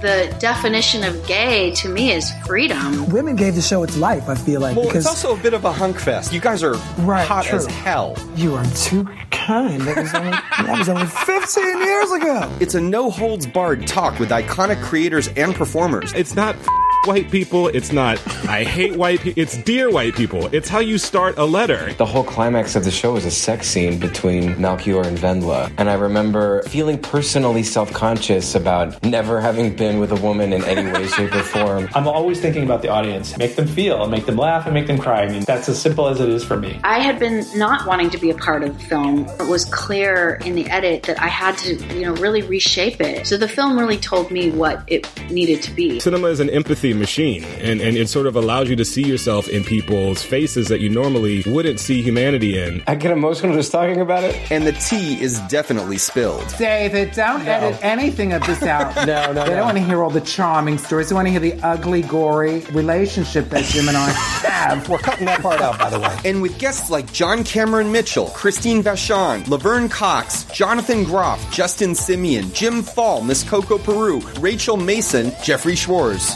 H.P. Mendoza, and fabulous queens Shangela, Eureka, and Bob the Drag Queen. I'm sweating the house down. Oh, mama. You never know what's going to come up. You know me, I'm so big and strong that Eureka and Bob actually hide behind me, and I protect them. She is quite the chihuahua, mama. She does pop up. I was like, wait, should we have had security the whole time? I think they think I'm the security, bitch. It's season 1 of The Outcast, presented by Outfest, premiering in the summer of 2020. Hope you can join us. This is Adam Spiegelman, the host of my second favorite movie podcast called Proudly Resent at proudlyresents.com. And you are listening to my favorite, the number one, The Projection Booth. Mike put so much work into it. If you listen to my show, I put no work into it. Enjoy the rest of the show, you lucky son of a gun. Welcome to the interview portion of the show. Up first, we're going to hear the second part of the interview with Mike Kaplan, the publicist for A Clockwork Orange. You can hear the first part on the mythical 2001 episode, I Swear It Is Coming, and you'll be able to hear the rest of that interview over there. Was it pretty natural then for you to then start working on Clockwork Orange after that? I worked on 2001 for 2 years, and then did the Ultimate Trip Star Child campaign, which kind of, I think, cemented the phenomenon aspect of 2001, Another Life. And so then he wrote me a very nice letter saying that I'm the only one who knows how to handle a Kubrick film, and will he come to London and work with me there, and what will I... And then he pointed out, when could I get there, how much did I want, blah, blah. I mean, he followed, I think, the letter writing format of the Navy SEALs, or something like that. I mean, it was very, specific about what I think, could I go about, it was all of that. So, and I didn't know what to do because I had just been a publicity director for a very short time and moved to LA. But it was an opportunity that I felt it's never going to happen again. So I went to London. Now, I've talked with people that have worked in marketing and publicity for movies, and it feels like the job lasts a lot longer than I would think. I would generally think that you come in at the end and you're like, okay, here you go. Here's everything. But it feels like, no, people stick around and they learn a lot more about the films before they even start to do the publicity machine. With publicity in general, I mean, when you're in the home office in New York, and you know about the big films coming out, and you would get certain things along the way that would help you position it and try to get breaks and whatever until the film came out. The closer to the release, the more important everything would be, of course. That wasn't the situation with 2001 because everything was so secret. With Clockwork, I came aboard while he was in post-production, and I was with him when he was doing the sound and the color correction and the editing and all of that. So, and I read the novel. He one of the great filmmakers, and I loved all his work. And so I came in there in, I think it was May of 71, which was about 6 months before it opened. He never had a publicist on the film while he was shooting it. I mean, he didn't have anyone there. And no one saw anything until he was ready for them to see it. I came in May, which was 6 months or 7 months before it was going to be released, and stayed on for another year afterwards, a year or two, I can't remember, because there were other foreign openings, and I wanted a position. It was the perfectly choreographed campaign from my point of view. Everything that I wanted happened, and largely because I was working with Stanley and would always invoke his name, so whenever they spoke to me, they knew that I was speaking with Stanley's approval.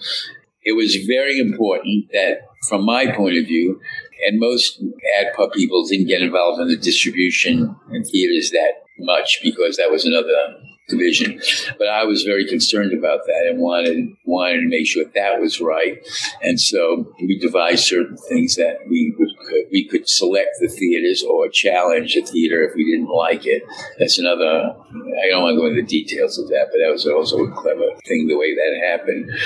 And I wanted to make sure that there was going to be enough time between the opening of the film and its first rollout in case the campaign had to be changed like it had to be with 2001, but not 2 years later. I mean, so all that had to be positioned and established so that by the mid-February first rollout of 12, it opened in 4 theaters to begin with at the end of the year, and 71. And then the first release really of the film was in 1972, which is what, the whole 50th anniversary of Clockwork being from 1971 is a little bit of a misnomer because there were only 4 theaters in it. The release was really in the next year.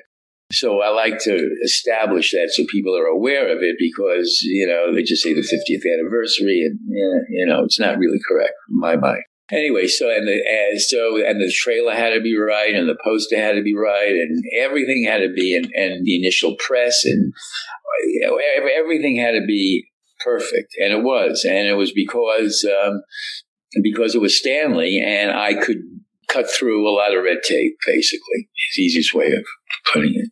So how does one decide how to market a film like Clockwork Orange? I mean, it's an unusual tale. And how do you find what the right tone is for that marketing campaign? Well, I mean, everything that he touches is unusual to begin with. So, in fact, we did an alternative press ad that said, he only ran it once before it opened, but it was in like the LA Weekly and the Village Voice and the Chicago Reader and whatever. And it was what Stanley Kubrick been up to. And it was this very provocative shot of Stanley with the handheld camera filming Malcolm cutting Adrian Corey's dress.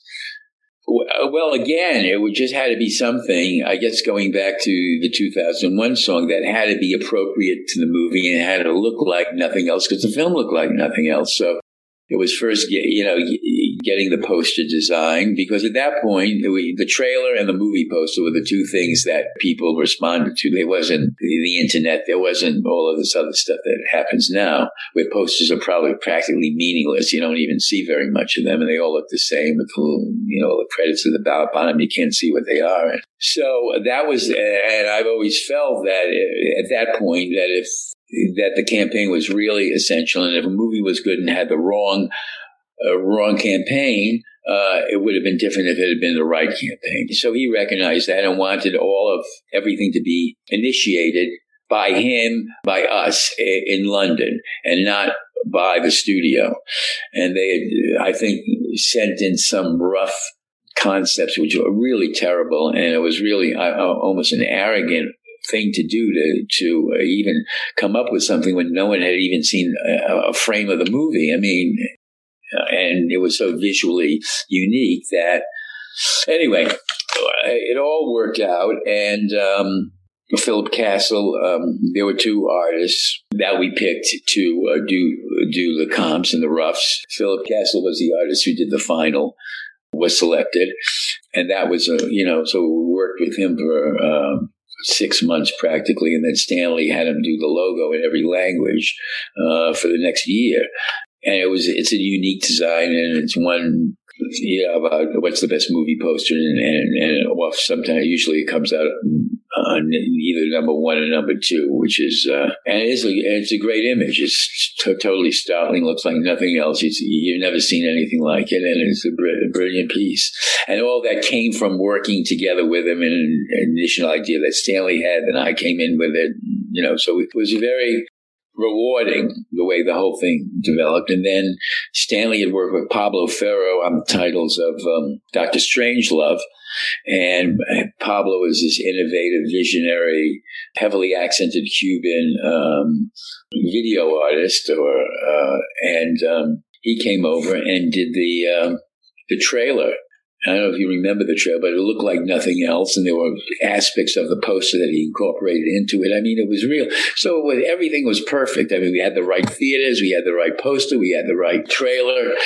And it was a totally different. We were in a situation also where the critics had to be on their toes. They didn't want to be left behind again or flat-footed like what happened with 2001. And this is a much easier film to deal with anyway. There were lots of other little things, but I don't want to get into the 100 little details. I'm so curious what some of those misfires were as far as the designs that you were seeing that just weren't acceptable. I don't really remember. I really don't remember them. And there was one that I saw later on, which I kind of remember did come in, and it was something like he was on a crucifix. I mean, it was so inappropriate, and it had nothing to do with any image from the movie. I mean, it was some science fiction writer or artist had been contacted and had read the novel and came up with this ridiculous concept, which would have just turned everyone off. I don't remember what there weren't any others. I mean, I can't remember. There were a couple of logos that were done.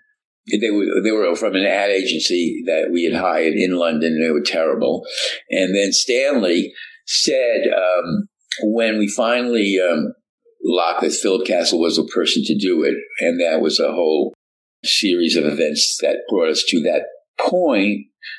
He said something very smart, as usual, saying that have him do the logo for the movie as well.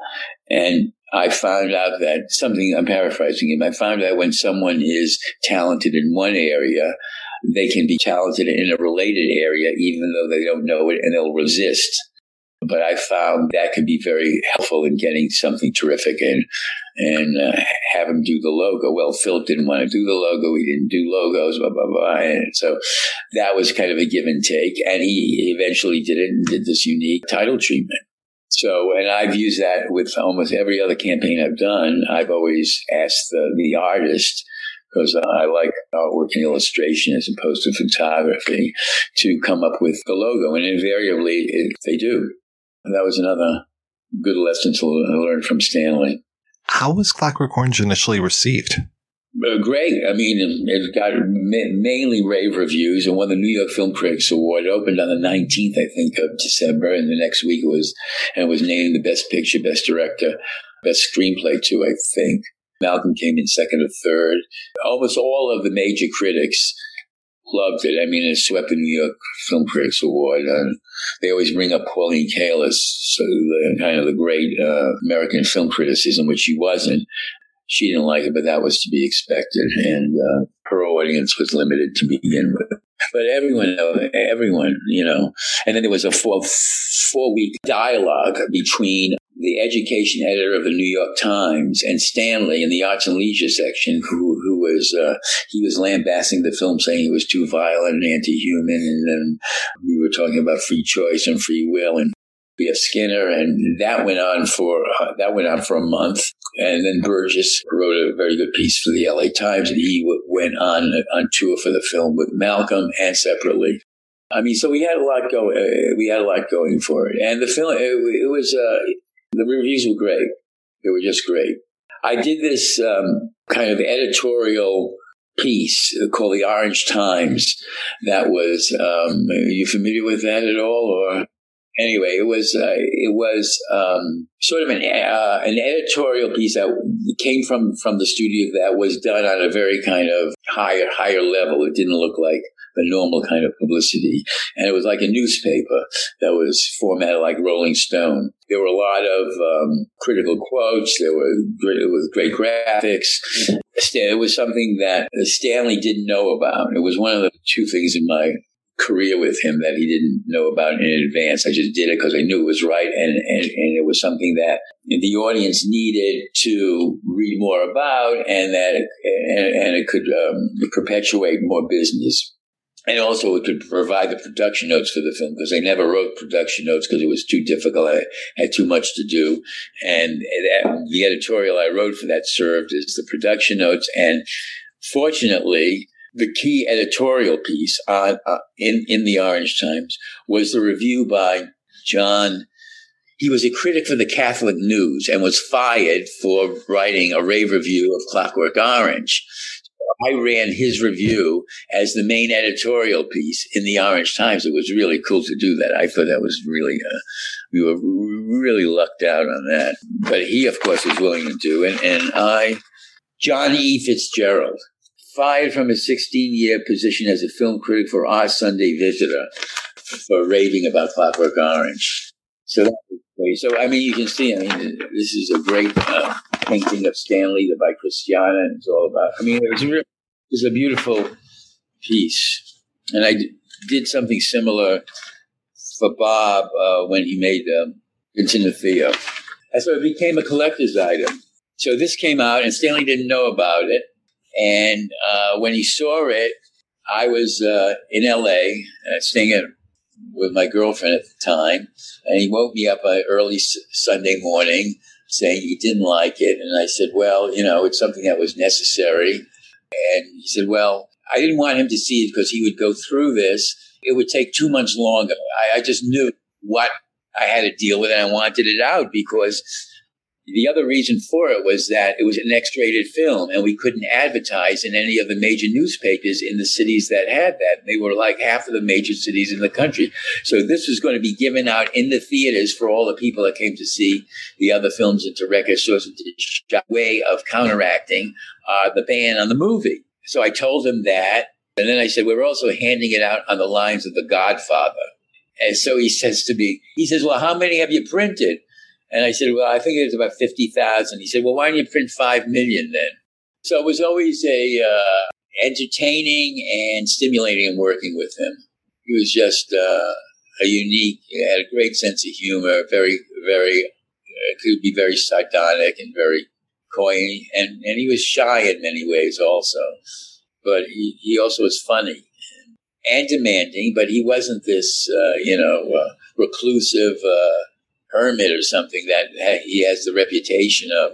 He's just totally the opposite. He just worked a lot and didn't want to waste any time, and that's the way he was. Mr. Kaplan, thank you so much for your time. This was fantastic. Good. Well, I'm glad you've enjoyed it, and it's fun talking to you.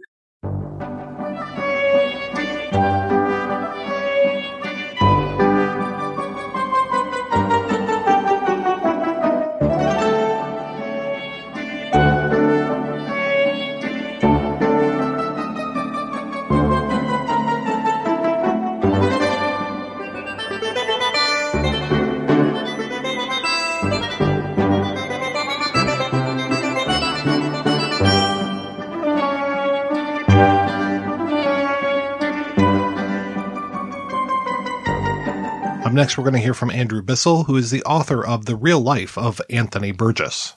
Tell me a little bit more about your career and then eventually how you got into writing and studying about Anthony Burgess. I've been reading Burgess since I was at school. And when I was growing up in London in the 1980s, he was on TV a lot. He was on the radio, but he was also, more importantly for me, he was in the newspapers every Sunday. He wrote a book review for the Observer newspaper. So part of my experience of growing up was to read Burgess every Sunday. And I got to learn a lot from that. And I knew that I liked his voice as a reviewer. And then at some point, I suppose around the same time, I began to read his novels and liked them very much. Studying literature at university, Burgess was not part of the course. He wasn't on the reading list. But I was lucky. I went to the University of Leicester in the Midlands of England, and they had a very good library. And all of his novels were there, including the ones which were out of print and the ones which you couldn't get for one reason or another. While I was there, I was 5 years in Leicester doing various degrees. I read most of his work and started to think about his journalism. From there, I wrote a master's dissertation about some of Burgess's novels. The next step was going to Warwick University for my PhD, and Burgess was the subject of my thesis. So I guess it's fair to say that I began as a reader and then became more interested in him academically. As I was approaching the end of the PhD dissertation, I managed to get a book contract to write a biography of Burgess. The Real Life of Anthony Burgess, which was published in 2005, was my first book. And after that, I became involved with the work of the Anthony Burgess Foundation in Manchester.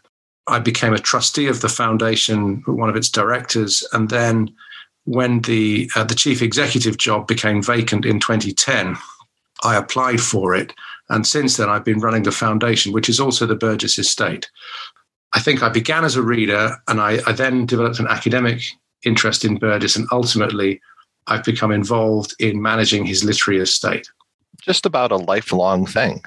I've been writing about him since 1990, actually. So that's, I never met him. I got to know his widow, Liana, not very well, but she was aware of my work, and we were in correspondence. We would speak a lot on the telephone, and we met a few times, actually. I went to Monaco to meet her as I was finishing up the biography, and she read it and gave me permission to quote from his unpublished letters and so forth. Yeah, it was a relationship with his work and ultimately with his wife. That sounds bad, doesn't it? What I mean to say is that I got to know his wife through working on his literature.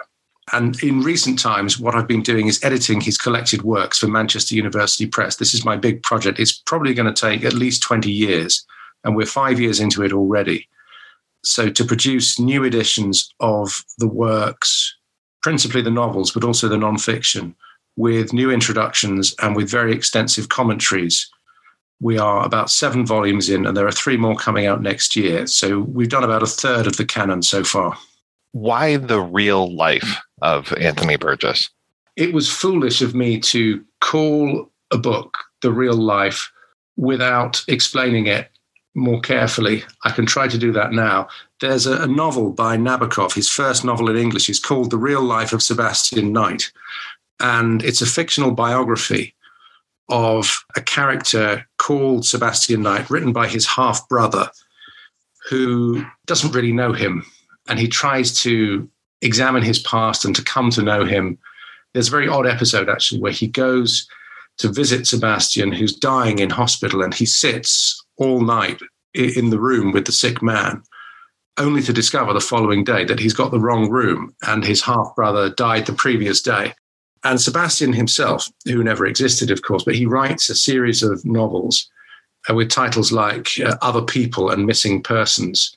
The point of the novel, if I'm understanding it rightly, the point of Nabokov's Real Life is that you can never know somebody in the way that you wish to as their biographer, that they're always several steps ahead of you, disappearing over the next hill. And that was my sense of Burgess. I'd spent at this point maybe 10, 15 years thinking about him. And I didn't feel that I did know him or could know him, partly because when he came to write his memoirs, he fictionalized his own experience, and he laid down, I think for reasons of private amusement, a number of false trails. I felt I understood some aspects of him, and other parts of his life remained completely mysterious. Hence, the real life, the title's a kind of provocation, but it's also an admission of defeat, I think, that you can never get to that point where you've sorted everything out and you know the other person, the biographical subject, completely. To undertake a biography of this man, it feels to me, and please correct me if I'm wrong, it feels like you are documenting the lives of many people just because he had so many different aspects to him. The composition, the literature, the critiques, the actual books themselves, the nonfiction books. It just feels like he did so many different things. The screenplays, I mean, he was all over the place. Burgess was many people. And among other things, he was a musician, he was a composer, and he was a critic, playwright, poet, etc.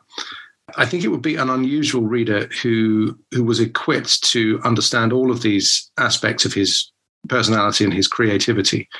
But on a very elementary level, he also kept changing his name. He was born John Wilson, and he published books under that name and as Anthony Burgess and as Joseph Kell. There's a manuscript of a novel where he writes in persona as a woman called Josephine Kell. And I've just found out very recently, when he was living in Malaysia, he was writing for a magazine there under 2 different Islamic names, pretending to be yet more different people. So in that sense, because he quite enjoyed this taking on of multiple roles and different personalities, that makes him more difficult to approach because he never sits still. He says something to the effect that it would bore him to hold the same opinions on 2 consecutive days. And in that sense, he was somebody who, he was constantly making himself up. And I think that's important as a point about his biography and the life he chose to lead. This person called Anthony Burgess was, in a sense, a fictional construct. It was an identity that he'd put together for himself. Now, whether the original person called John Wilson went on existing simultaneously, I don't know. I'm not really equipped to say. But certainly this character called Burgess was the public side of himself who he put forward for consumption in all kinds of forms, including TV and radio and newspapers. And, it's the name of the person who appears on the jackets of novels. I think it's very difficult to know, and he wanted it that way. And at the time when I wrote the biography, there were many things which were not yet visible. There was no archive you could go and visit other than the publisher's archive, which I got into, but the university collections. I'd not read his letters. I'd not read his diaries. So I think in the years which have gone by since I wrote and published the book, the first edition of it, there's a lot more information that's become available. So at some point, I would like to go back to Burgess and to add detail to this completely fascinating but very enigmatic character. Well, it's not like he sat in an attic for his entire life writing. You mentioned Malaysia. I mean, he moved around so much, too. He did move around a lot. And after the period of his second marriage, he moved around more. He married his Italian translator, and they moved to Malta and Italy. They spent quite significant periods of time in the United States and Canada. And eventually, they bought a number of properties in the south of France and a place in Monaco and a place in Switzerland. And he died in London. He had an apartment in London as well. I think that sense of somebody who is moving around a lot, perhaps reluctant to put down roots, was part of who Burgess was, certainly. But there's a positive side to this. He enjoyed learning languages. So when he went to Russia or Malaysia or Italy or France, he spent the war in Gibraltar, which is Spanish speaking. I think he enjoyed that. He made that part of the texture of his work. His novels are genuinely international. There's a sense that he's always trying to push beyond the limits of English. And he's interested in what happens when English bumps up against other cultures and other languages. That's right from the beginning. His Malayan trilogy, which are the first 3 books that he published as Anthony Burgess, I think that's a consistent subject of his work, is the whole subject of translation, linguistic translation, but also translating yourself into a different culture. Well, that's always what makes reading Clockwork Orange so much fun. The introduction of the Russian and the English and whatever type of vernacular that they're using in this future time. A Clockwork Orange is a good example of Burgess as the linguist who wanted to invent a new way of narrating. It's not quite a language, it's a kind of slang that he puts together for that book based on his own knowledge of Russian. He'd spent time the year he wrote the book, 1961, in what was Leningrad in the Soviet Union, the city now known as St. Petersburg again. It's characteristic of his work. In a sense, what he was trying to do in a very modified form was what James Joyce had done in Finnegan's Wake, which is to invent a new form of discourse which is informed by Joyce's knowledge of other languages. And Joyce, like Burgess, he often compared himself to Joyce.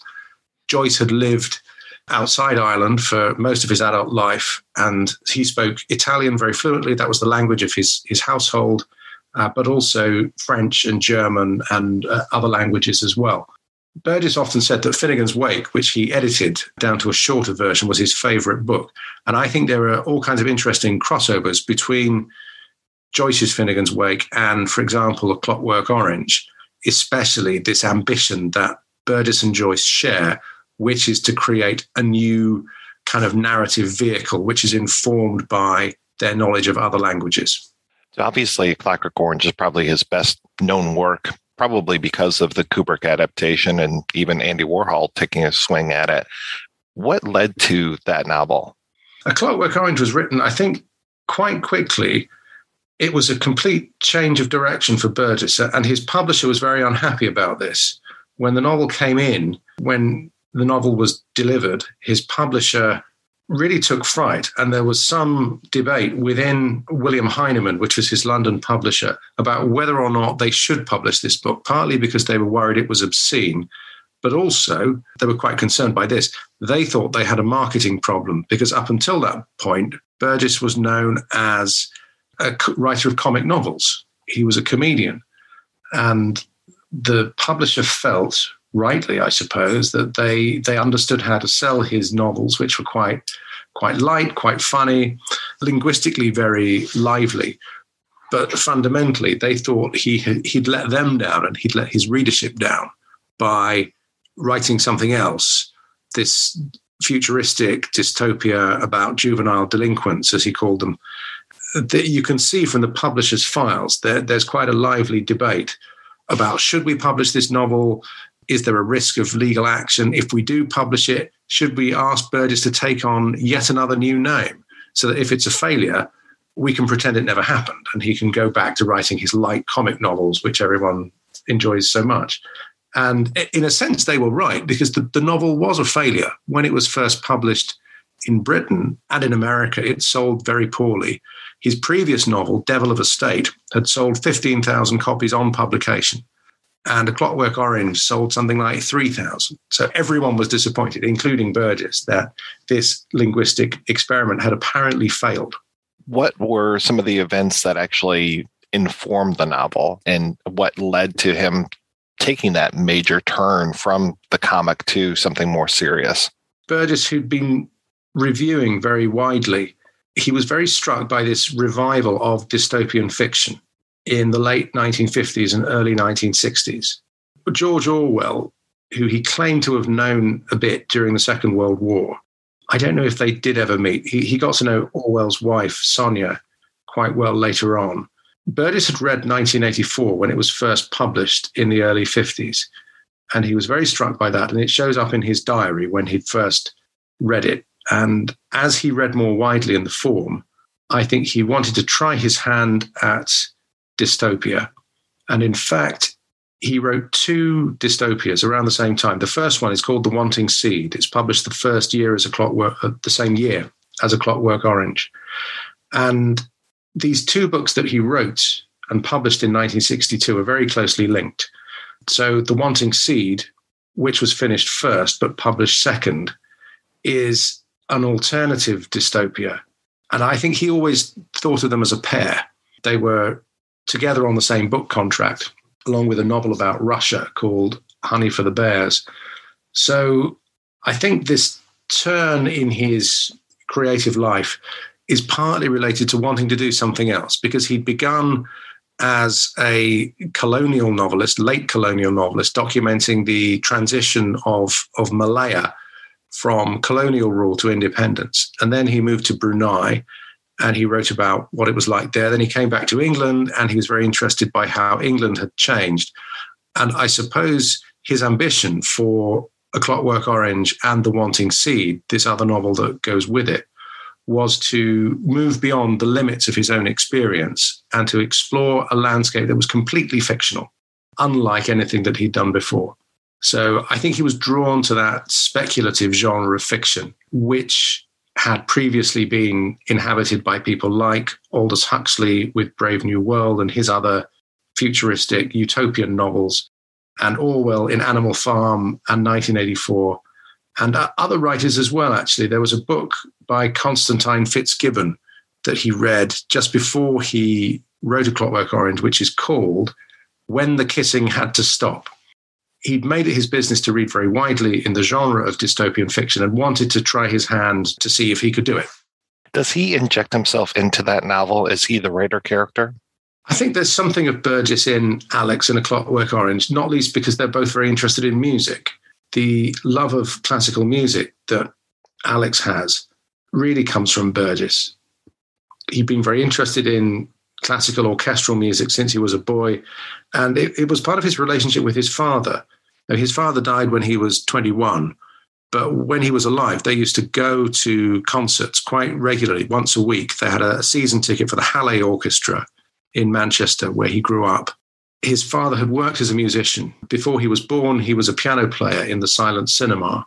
And later on, he played piano in pubs and in the house. All of their houses had pianos in. And that was his instrument. That was Burgess's first instrument as a musician. And he wrote a lot of piano music in the course of his life. The musical element came out of personal experience and enthusiasm to some extent. He had no children at the time he wrote the book, so he didn't know that much about teenagers, except because he'd worked as a school teacher. He'd encountered them in a professional way. And by all accounts, he was quite a good teacher. And yet the portrait of delinquent youth, teenagers in A Clockwork Orange is not especially sympathetic, maybe. And yet it's a first-person narration. I think it draws you in. You're expected to sympathize with the voice of the hero, the narrator. And Burgess, when he was writing the book, was quite troubled by this. He wrote to the Gillans, who were some writer friends of his. He sent them a letter, and he expressed the worry that Alex in the novel was becoming too sympathetic. He was meant to be a villain, but as the novel had progressed, it was written very quickly. It was mostly improvised at the typewriter, I think. And Burgess was worried that what he created by mistake, by accident, was a hero who was perhaps more engaging and more sympathetic than he was originally intended to be. What's the whole story between the missing chapter of A Clockwork Orange? If you look at the manuscript, Burgess writes the first 20 chapters and then thinks he's finished. And then using a different typewriter, and I think some weeks later, he decided to put on the 21st chapter, and the manuscript calls this an optional epilogue. And when he sent his novel off to his publishers in London and New York, they both saw this note at the head of chapter 21, the final chapter, which says, should we end here, meaning at the end of chapter 20, an optional epilogue follows. What happened was they made two different decisions about that. Burgess himself was unwilling to make any decision. And according to the evidence on the manuscript, he wanted somebody else to decide. And the two sets of publishers in London and New York made opposite decisions. So the book was published in two different forms. Now, when Burgess wrote a screenplay for A Clockwork Orange in 1969, so before Kubrick, he followed the short version, the, as it were, American version. So he really ended the novel in the same place as Kubrick ends the film. We should say what happens in the final chapter. Okay, spoiler alert. Alex grows up and he decides to renounce violence, and he says he wants to find a wife and have a child. And he looks forward to a life of bourgeois domesticity. And that's the ending that Kubrick rejected, saying it was completely inconsistent with the rest of the novel. And you can see in his own film script, the unpublished film script written by Burgess, he's rejecting that ending too. Now, later on, he told a different story. And he said that his ending had been ignored and overlooked and rejected. But you can see he rejected it himself at one point.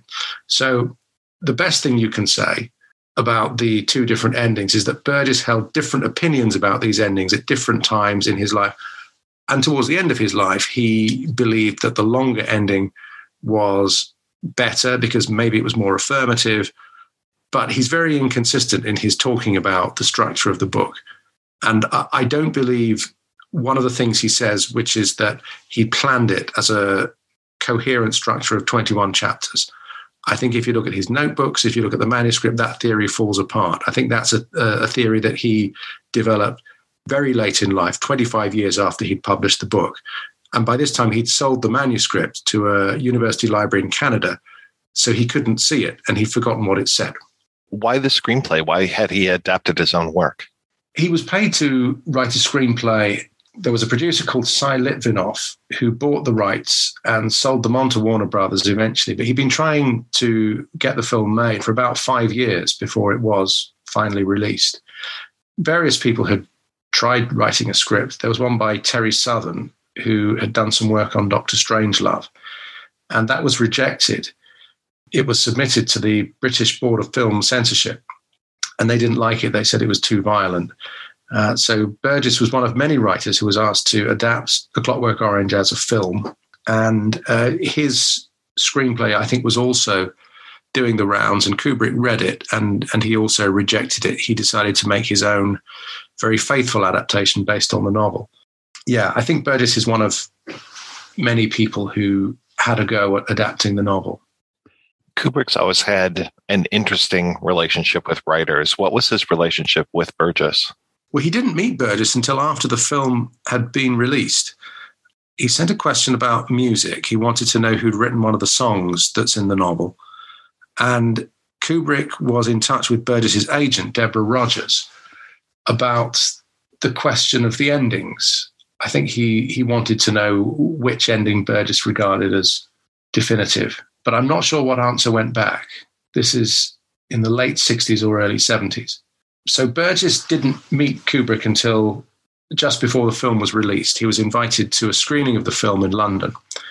And after that, they were working quite closely together through 1972 on the Napoleon film. And there's a series of letters that document that friendship. Kubrick was sending Burgess books about Napoleon and his wife Josephine, and they were talking about the structure of a possible film. And eventually Burgess wrote the first half of his Napoleon novel, which was published in 1974, and Kubrick read it and didn't really like it and wrote a very gracious letter in which he declined to take it forward and adapt it. He thought it wasn't right for him. In fact, in 1976, Kubrick asked Burgess if he could adapt the Schnitzler novella, the dream novel, which became Eyes Wide Shut, and they corresponded about that as well. So they kept in touch post A Clockwork Orange and were working on these two other projects, Napoleon and the Schnitzler. Eventually, I suppose, Kubrick was always talking to writers. I think he quite enjoyed their company. And he didn't have much to say about Burgess, except in 1987, when Full Metal Jacket came out, Kubrick gave an interview to a Canadian newspaper, and they asked him about Burgess, and he said, "Oh yeah, he's a great writer, and I wish he would stop bitching about me." So that's his side of the story. And I mentioned before, and I think he mentioned it as well, that Burgess had a career as a screenwriter. How did he get involved in that?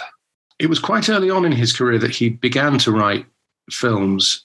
I'm trying to remember which the first one was, and I can't know. He'd written a series of novels about a poet called Enderby, and there was interest in adapting that. There was another novel of his called The Doctor is Sick, and his novel The Wanting Seed, he was trying to set up as a film project for Sophia Loren to star in it, and her husband Carlo Ponti wanted to produce it as an Italian film in the 1970s. But his big film project that never got made was a film about the life of Shakespeare, a musical, and Burgess wrote the script, and he wrote the songs, and he wrote the music. All of this was commissioned, and it was in pre-production, and they recorded the songs. Let's see, Warner Brothers was the studio. And then somebody left the studio, and the project was abandoned. He'd also sold the film rights in his Shakespeare novel as a separate thing. This created trouble later on when he signed another contract with an Italian TV company to do A Life of Shakespeare. And his agent was warned that he was in danger of infringing his own copyright, really, because he got these 3 Shakespeare projects in play. He'd sold the film rights in his novel, and he wrote the musical version, and then he was going to do another Life of Shakespeare for Italian TV. So he was removed from that project, unfortunately. But he carried on to the end of his life. He wrote loads of screenplays. Many of them were not produced. His most successful works, it wasn't film, it was TV. He did the script for Burt Lancaster, the Moses the Lawgiver, which I can remember being on TV in the 70s. And the Franco Zeffirelli production of Jesus of Nazareth was a Burgess script. I suppose those were the most successful projects, but there were loads of others with some quite big name directors as well who wanted him to write scripts for them. So he was kept continuously busy for about 30 years, writing film and TV, and the majority of that work never went into production, which is a shame. I mean, you'd think there could have been more novels. He didn't mind, he got paid, but a lot of this work was, I suppose, wasted labor. There was a very good TV series about Freud that he wrote for a Canadian producer, and eventually he adapted it as a novel. It's part of the End of the World News, which is one of 3 narratives in that book.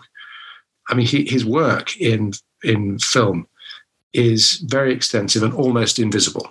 Can you tell me about A Clockwork Orange, A Play with Music? The Play with Music was an adaptation that Burgess made in the mid-'80s, I think 1986, and it was published the following year. And this was really taking advantage of the fact that Kubrick had suppressed the Clockwork Orange film in the United Kingdom. And because it couldn't be shown, there was lots of interest in it. And I can remember the ban, which persisted right up until the end of Kubrick's life. The reason he gave, Kubrick, was that he said he'd received death threats. Some pretty sinister people had been calling at his house and threatening his family. And he was advised by the police in England to withdraw the film. And he did that, I think, really because he wanted to protect his family. I mean, he must have lost a substantial amount of money by doing that, but that was his decision. And once he'd taken that decision, he wasn't going to back down. So to the end of his life, the ban on the film being screened persisted, and it was never released on VHS until after his death. So there was a kind of vacuum, and Burgess inserted himself. He saw an opportunity because he got the stage rights. He thought, why not write a play? And because I write music, I'll do some songs and turn it into a sort of West End, potential Broadway musical. So that's what he did. And it was produced in his lifetime in quite a few places. The first production, I think, was in Germany, and there was another production in Scotland, and there was a very big production in London, which was put on by the Royal Shakespeare Company, a director called Ron Daniels. And I can't remember the name of the actor, but the guy who's in Quadrophenia, the actor was called Phil Daniels, who played Alex on the stage for the Royal Shakespeare Company in 1990. But the music was not by Burgess. They wouldn't use his music. They commissioned Bono and The Edge from U2 to write a new score, and Burgess refused to attend the production. He was in London and he wouldn't go because he didn't want to listen to somebody else's music. So that was the story of the Play with Music. Kubrick appears in the text of the play. A man with a beard like Kubrick comes on at the end of the play, playing, singing in the rain on the trumpet, and he's kicked off the stage by the other actors. And that's a stage direction. I don't think that's ever been implemented in any production of the play, but it's a kind of joke, obviously. What it tells us is that Burgess wanted to assert his authorship over this thing called A Clockwork Orange by reworking it into this very strange musical. I'm not sure the musical makes sense if you haven't seen the film, because it's also very short and it leaves out a number of scenes from the book. But it's interesting. I mean, if you're interested in the film, then it's worth, kind of reading or ideally seeing the musical in a theatre, because it's a completely different adaptation from Kubrick with a different ending, yet another ending. I won't say what the ending is, but there's another alternative conclusion that Burgess puts onto the play. What's your favorite Burgess work?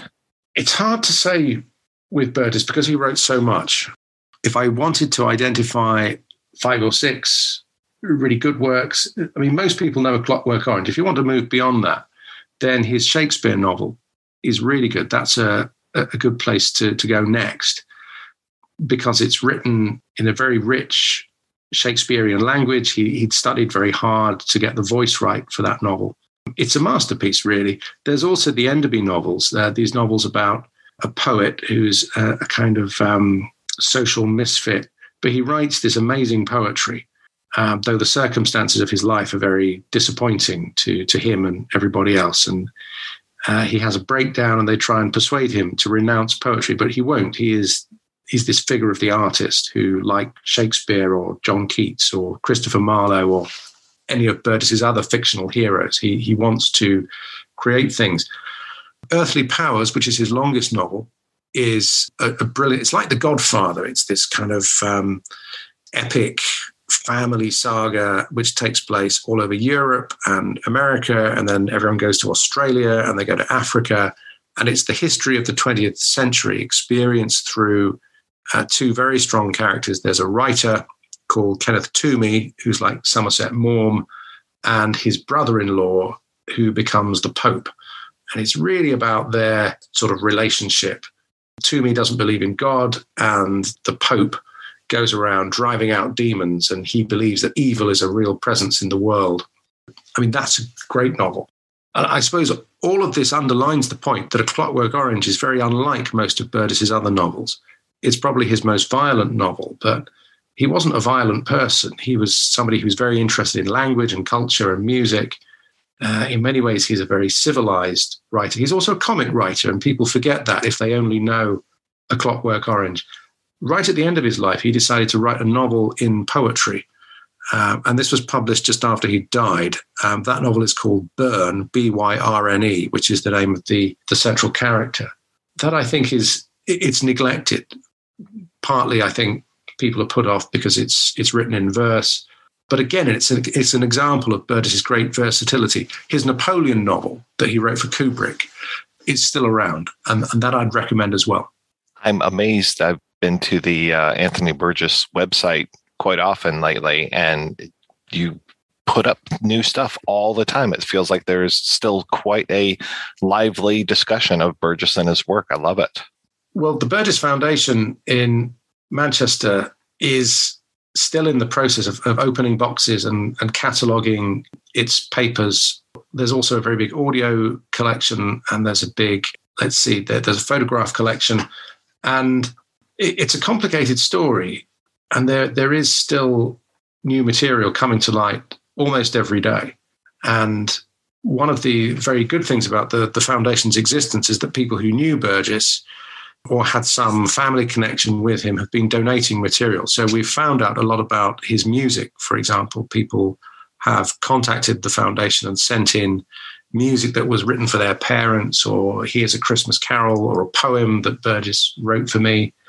I think we haven't seen the last of him yet or got to the end of the story. I think that there's a lot we still don't know. And part of the process is obviously cataloguing the archive. But also, I mean, I'm really keen that people should read more and think about his other books beyond A Clockwork Orange. It's a great place to start. And it then opens a window onto this much bigger creative world. And he's got quite a lot in common with Kubrick in the sense that Kubrick never made the same film twice. Generically, each of his films is very different. And the same is true of Burgess. He's a very versatile writer. And I think it would have bored him to just go on typing out the same stuff. So with every novel, he finds a different way of narrating, or a different style, or a different voice, or a different language. And that's part of my excitement in reading him, which I think is shared by a lot of writers, is he's so unexpected. Somebody once said, reviewing Burgess, that if you looked at the first half of one of his sentences, you wouldn't know how it was going to end. Whereas with most writers, you could predict the second half of the sentence from the first half of the sentence. And maybe that's his musical background coming into play as well, wanting to surprise the reader. One of the things he says about his writing is that it was designed to be read aloud. It was a kind of music that he was writing on the page. And I think that's quite important. As we've got more audiobooks, you can see how that works. Some of the performances are very good, especially of his novel Earthly Powers, for example. There was a brilliant actor called John Sessions who's recorded all 4 volumes of the Enderby sequence, the Enderby novels. And these are really good performances, as good as probably, Burgess might have delivered himself. That aspect of his work is also very interesting, that he's, as we started off by saying, he's lots of different people. So when he enters into character, gets his characters moving around, there's a lot of range and variety there, which as a reader, that's always interesting, isn't it? Well, Professor Biswell, thank you so much for your time. This has been great. It's a pleasure. Really good to talk to you.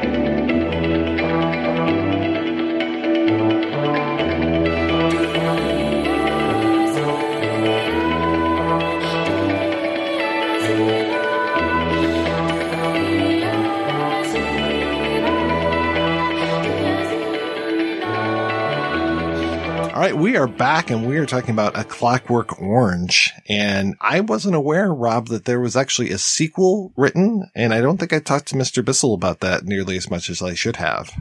There was a article that I saw, it was maybe a week or so before our recording here, that they had come across in Italy, where Burgess had lived for a while, a manuscript for a sequel. And then all of that material, he had other writing jobs to get paid for. So it all got collected.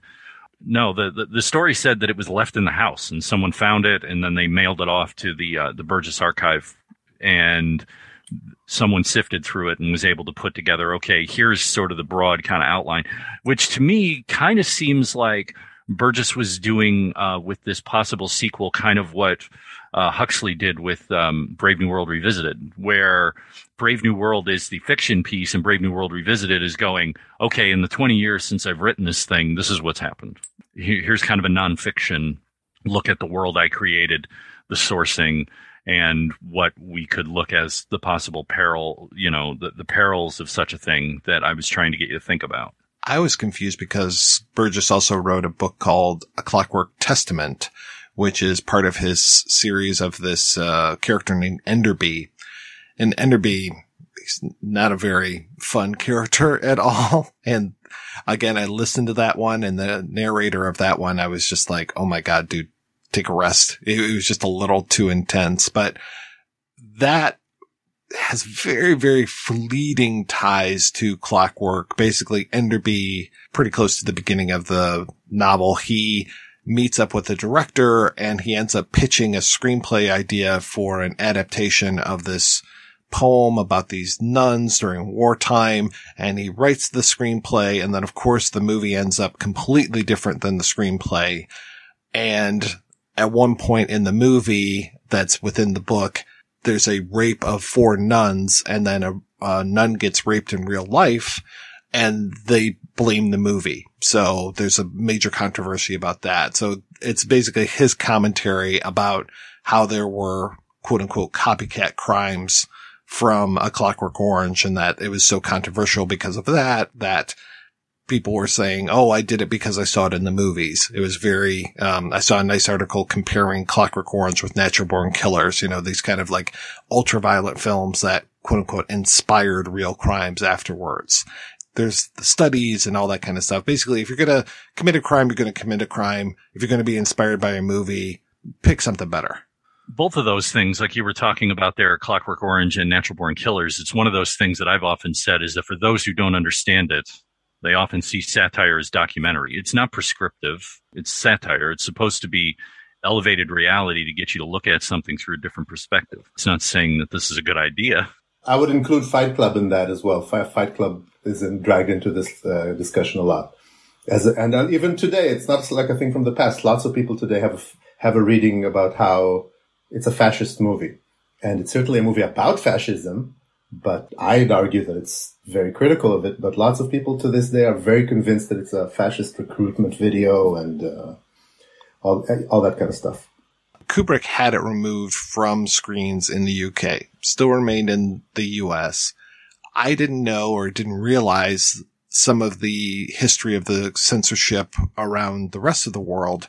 And especially when it came to Spain, that it was kept out of theaters. I mean, it was still during the Franco regime. Franco was in power until 76 or something. I had always wondered about Murder in a Blue World, the Eloy de la Iglesia film. And I didn't know that that was made to kind of fill that gap, that there was no Clockwork Orange in Spain. So this filmmaker, who I really like a lot of his stuff, that he ended up making a film that was very inspired by Clockwork Orange and used that. And then to cast Sue Lyon, who played Lolita in Kubrick's version. And there's even a point in the film where I think she kills somebody and this hand drops down and it falls onto a copy of Lolita. I was like, oh, that's kind of nice. But she's actually reading a copy of it. And then they name check Kubrick in the movie. And there's an image of him in there, and they talk about Clockwork Orange on the TV as if it's a news story. So there's all of this. It is a really odd movie for me to watch through the lens of Clockwork Orange and go, okay. To me, it sort of seems like someone took the tea bag and after about trying to make 4 cups of tea with it, tried to make another one. So it's like, it's got Clockwork Orange in it. It's like, yeah, but it's like very little. The gang looks kind of like bikers. And I know that what they were trying to do there to try and replay part of that kind of, singing in the rain scene a little bit in a different manner. But that thing, I don't know. It reminded me of something like, what was it? Is it Motorcycle? Or what is it? The one with the gang of motorcycle guys, you know what I'm talking about? It had more of a feeling of that when it came to that gang. And then there was this whole kind of thing with Sue Lyon. I don't know if we want to spoil it or not with her that felt like a Giallo film. It felt like Argento, which, I love Argento. I mean, if you listen to the show, you know that. So, I mean, to me, it's this odd mashup. Yeah. Her putting on those disguises. And at one point she puts on this short hair wig and basically is going in drag as a man. And there's if I was reading this right, it's a gay character and he's like, oh, I really want to sleep with you even though you're a woman. And she basically talk about conversion therapy. She converts him basically to heterosexuality. And I'm like, okay, this is interesting. Yeah, it's a fascinating film and Cauldron Films is bringing it out on Blu-ray. I'm curious to see what they put with it. Yeah, well, it is fascist Spain, so they do have, they had some pretty heavy censorship, and, you think like the Hays Code was bad. These guys probably had to work with a lot of really weird, well, you got to put this in there, and you can't make fun of the church, and you can't, homosexuals can't be viewed as, decent people. Nobody expects the Spanish censors. The gang, they reminded me more, even, I love you name checking Motorcycle. They reminded me more of like the guys from Fahrenheit 451 running around. They reminded me of the firemen for some reason. Maybe it was the helmets or something. And yeah, that was bizarre. And it feels like they are in their own movie versus Sue Lyon and her movie. And then occasionally they cross paths. Yeah, that was the thing when I was watching. I'm like, what's the connection between these two?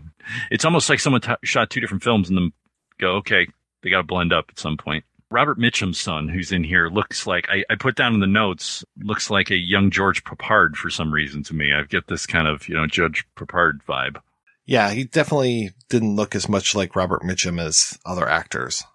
But yeah, there's a great documentary that just came out recently called The Forbidden Orange? Or A Forbidden Orange, and it's playing on HBO Max as we record this. It's kind of funny because the guy who made that also made a documentary about Erebato, which I've been wanting to see a subtitle version of that forever. He also made one about 2001, and he seems to have a gig working at TCM over in Spain. And it's one of these where it's like, dude, give me a call, because it feels like we're very much on the same page with a lot of this stuff. And he's making this great content. And I thought that A Forbidden Orange was put together very well. And I really like the interviews with the Spanish people from the time talking about what it was like trying to see this movie and the lengths that they went to see Clockwork Orange, these, day trips to France to see the film.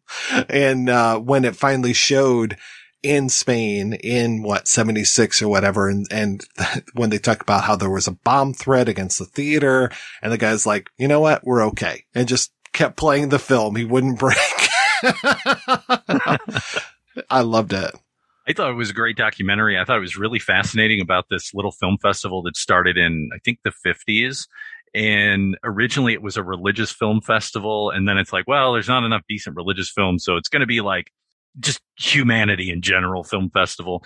And then, of course, they show Buñuel films, which upset the Spanish sensibilities. And it's in this town, like to me, it's fascinating that I guess you could say it's a university town, maybe like Ann Arbor, but it seems like it's much more like a backwater too at the same time, where it's much more conservative. So you've got this liberal element and you have this conservative element, and they kind of battle each other.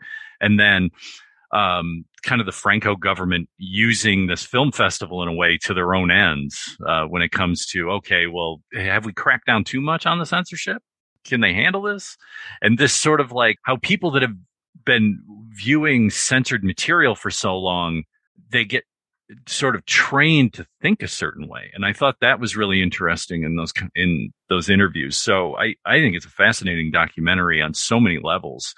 And then there's another piece in there about when they got the deal to show it, then they're like, oh, we'll send the print back because, you know, we need to make sure the print is up to snuff and the theater is up to snuff that you can show this. And Kubrick's like, no, not in that theater. That theater can't handle it. And I'm reminded of at the time because I don't know if it was the first Star Wars film, but it was definitely the second one. It was Empire, that Lucas was really able to start pushing, like, you need to align these theaters, sound, vision, like all of this stuff. And this becomes the basis for THX. This becomes the basis for modern film going as we know it. But the fact that he had enough juice to be able to do that, I thought was kind of amazing at the time. The only other person that I knew of in the modern context was when I did the stupid little vampire film. The guy who was my master mixer on that was friends with a guy by the name of Larry Blake. And Larry Blake was the master mixer, I don't know if he still is, for Soderbergh's early work. He's down in New Orleans. And he would get paid by the studio to go around to select markets and check certain theaters where they were going to open Soderbergh film and align that theater, audio, visual, like make sure the projectors and everything were up to snuff. And that was the only time I had ever heard in recent memory of a filmmaker that had that kind of juice, until you get to like Christopher Nolan or Tarantino going, no, you're going to show this in 70 millimeter and this is the way it's going to be done. So I think it's really, really interesting. I seem to remember in a Kubrick exhibition, they have like a letter from Kubrick to projectionists that was circulated around 2001, the movie, not the year, making, you know, with I think he was probably, the only filmmaker who had specific instructions for projectionists. That he had enough juice to do it and that he was as big of a perfectionist to do it. And even before that time, it was like, that really wasn't that big of an issue. I mean, you know, in Psycho, it was like, oh, you know, we won't seat you if you're late. In 1961, that was considered radical. It was like, people just walked into movies and were like, whatever, it's a movie. And these guys are like, no, this is a real deal. Like, I think they talk about in the documentary, they're like, if he didn't like the colors of the walls or something because it clashed with the visual sensibility of the film, he wouldn't show up there. That's so weird. That's taking it a step too far. The lights are off. Well, you know, there's ambient reflection, right? I don't think they had white walls on any of them. I also really dug the documentary. And there was a lot of interesting stuff in it. First of all, Malcolm McDowell's narrating it. And it's sort of a weird narration because part of it, he's just a narrator. Then he goes into first person and says, when I played Alex, this and that. Then he talks about Murder in a Blue World. He says, all of a sudden, Alex DeLarge had a woman's face, I think is how he puts it in the movie. It's so weird. And actually, the other thing that you guys didn't mention that was really interesting about that doc is actually not the interviews with the people who watched it in the 70s, but with the young people. At the end of the movie, at the end of the doc, he screens it for young people who are in sort of university students who've never seen it. And their reactions pretty much surprised me, I gotta say. I was used to this kind of attitude of, oh, this movie was groundbreaking in the early 70s, but it's tame by today's standards, that kind of thing. And they said the opposite. They said they were really shocked and really disturbed, and they said that they don't think, a lot of them I think said it, that they don't think this movie could have been made today. I wonder if you guys agree with it, because it seems like we're in an age that they'll throw anything and they'll do anything. But it attests to the power of this guy's filmmaking, that the debate about violence is so immediate and so shocking today as well. When we've gone through the era of things like Hostel and Saw and things like that, like really heavy horror stuff like that. Yeah, you know, that stuff. But this has, it kind of reminds me of that line from Videodrome, where it's like, it has a philosophy. And that's the dangerous thing. It's not the images so much. It's the philosophy that's in it and the way that it's presented. It is in the edit. It is in the use of music. It is in that way. It's not about like, you know, vivisections and, you know, Grey's Anatomy kind of anatomy, you know, look at the interior in that way, like literally like scalpel someone open and pull all their guts out. He's doing that to you, but he's making you do it in your head, and he's putting it connected to this philosophy and that's the disturbing thing. That's the thing that I think still gives it its power 50 years on. Yeah, I don't necessarily buy the idea of you couldn't make this film today. It feels like Haneke could make this film today. It feels like Tom Six would like to make this film today, but doesn't have the talent for it. It just feels like, yeah, this movie could still happen. I don't think it would have the influence or the punch that it did in 1971, but it might. I mean, it could be a sensation as well. Who knows? In many ways, I would see Funny Games as a spiritual heir to this in some way. And I haven't seen the American remake. I feel there's no need for me to watch that one. I'd rather just watch the original. But basically, that idea of the voyeur, that I'm going to make you watch this, I want you to squirm, I want to see how long you're going to sit here. Haneke was even like, the fact that people sit all the way through that film, I failed. They should get up and leave. And he's like, I actually want them to a certain extent. So there's this push-pull. I guess I win because I made a point of never seeing it. I win, Michael Haneke. I win. But much the same way, it is this. It's a feeling. Like there's scenes in Funny Games that are harrowing, but they're not harrowing because of the body terror. They're harrowing because of the psychological terror, because of the stakes that just keep getting built up. And I think about it, and I'm just like, yeah, woof. That's probably one of the few, even though that was done in the late, 25 years ago now, almost. That's one of the more recent films that I could go, yeah, that feels like it sits on the same shelf next to this. So one of the things that I watched for this as well was the pre-make of the film, basically the earlier adaptation of, and I hate even using that word. It's Andy Warhol trying to do A Clockwork Orange, and Andy Warhol, God bless him, because Andy Warhol is an inspiration to me, because if somebody that talentless could get that famous, I mean, look what I could do. I can't even imagine it, because my God, his movies were terrible. Vinyl, the 1964 adaptation of Clockwork Orange, is no exception to that. It is about an hour long. It is all shot from one camera angle, and you have all of these actors crammed into one little space. There's moments during the middle of the film where they'll have somebody just saying what the credits of the movie are. And then again, towards the end, they'll say more credits. And it's basically this kind of hunky guy like Warhol would like. He is verbally berating a guy. It's basically one of the scenes that wasn't in the film, that was in the book, not in Kubrick's film, I should say, is this scene. And apparently McDowell says that they shot this, and I don't know if I believe him or not. It's a guy coming out of a biblio, basically a library, and they take all of his books and they rip up all of his books and scatter them into the air.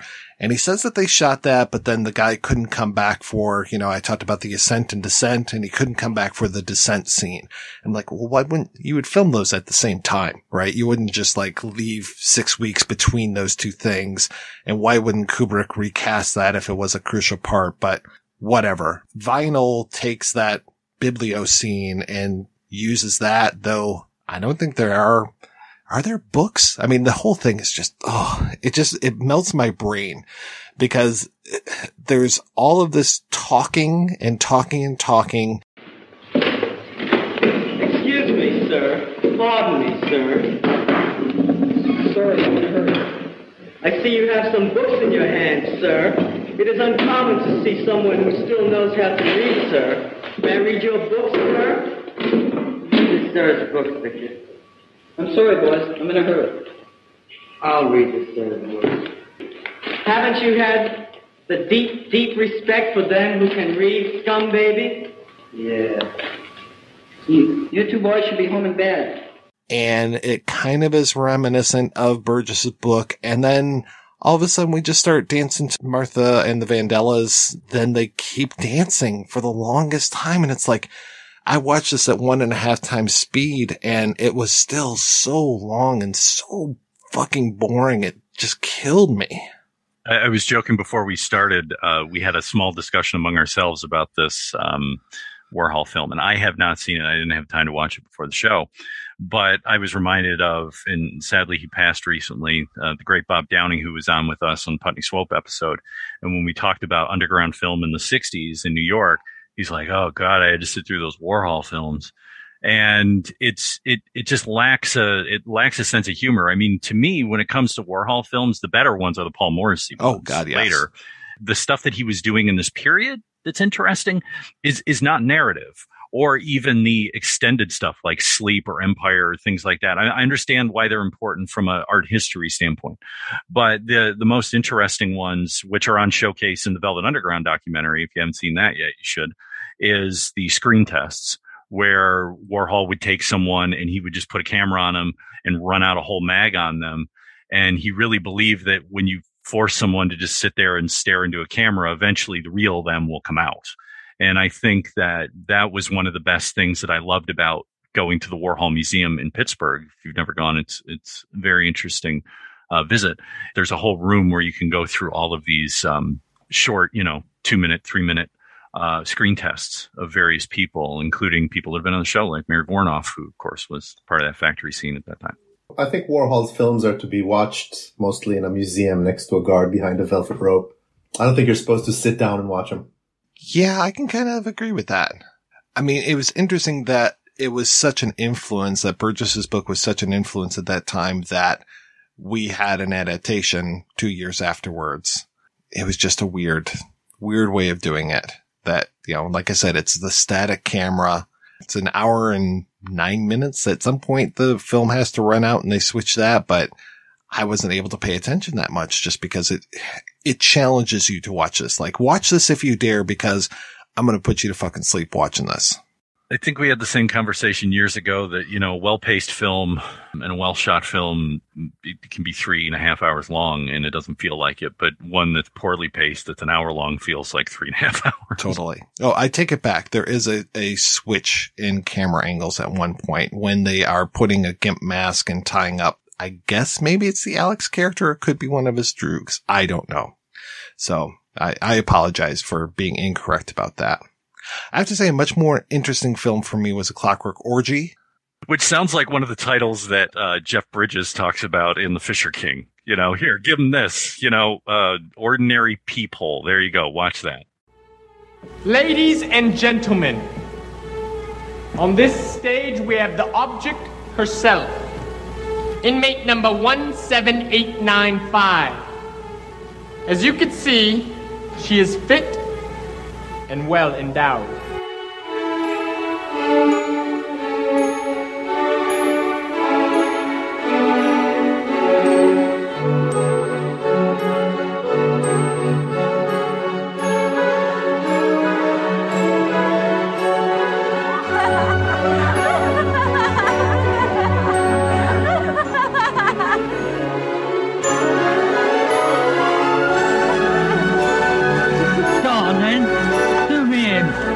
Stinking world anyway. And what's so stinking about it? From now on, you will be referred to as 17895. It is your duty to memorize that number. Yes, sir.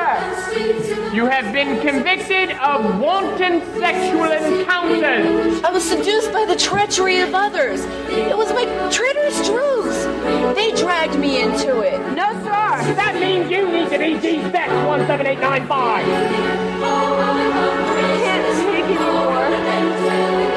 I've learned me lesson, Morton, sir. You needn't go any further. Tomorrow we send her into the world with confidence.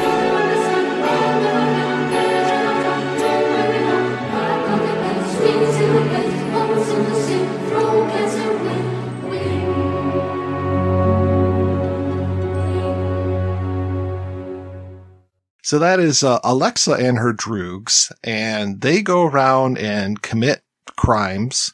They are, at the Korova Milk Bar, very low rent version of a Korova Milk Bar, but they have mannequins on either side. It's not the sculptures, any of that. And they just go around and, the tramp, let's say the tramp is a lot younger, but they end up having sex with him. There's a lot of giving these people sexual pleasure, which is weird. It's different than Banana Mechanica, which is more, those are male droogs going around raping people. Remove all the subtext, remove all the story. It's just guys going around raping women, having sex with women. I think Clockwork Orgy could have worked better, but it would have been a completely different context if it was like Doms, I guess, or something. Like, it had to be like going and blowing the bum is, yay, he got a blowjob. Those ladies are very nice. I think the equivalent would have been, we're going to bend you over and do some, nastiness to you, and no, we don't have any lube. Are we analyzing Clockwork Orgy with a straight face? A little bit, now? yeah. There you go. Yes. Sure. Are I we? mean, okay, just checking. there's still the priest's stuff going on. There's her in a straitjacket, but the priest, I don't think he necessarily takes advantage of her, but yeah, and there's there's their version of the Ludovico technique.